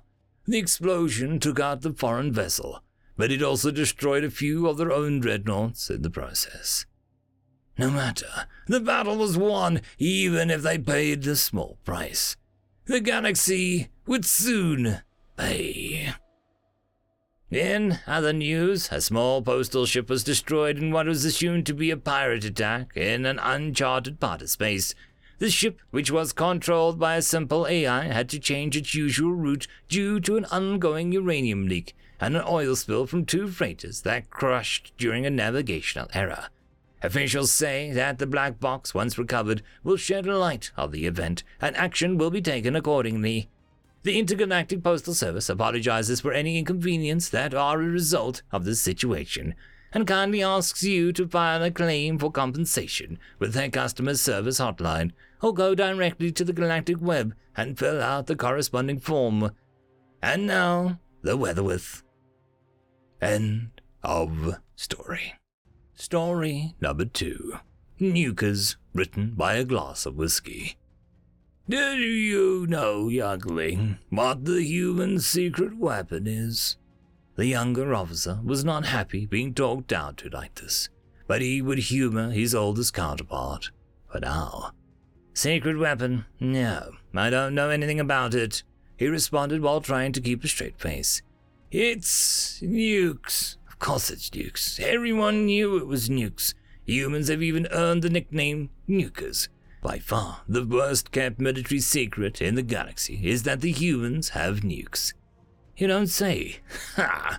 I know you're laughing at me behind that polite exterior, said the slightly clueless older officer. But tell me this. The Alankis had nukes. The Beltiers had nukes. The Marovaror had nukes. Every single opponent that they ever faced had nukes. Why did they come out on top? No hesitation to use them. The question practically answered itself. They had always deployed a copious amount of nukes in their conflicts.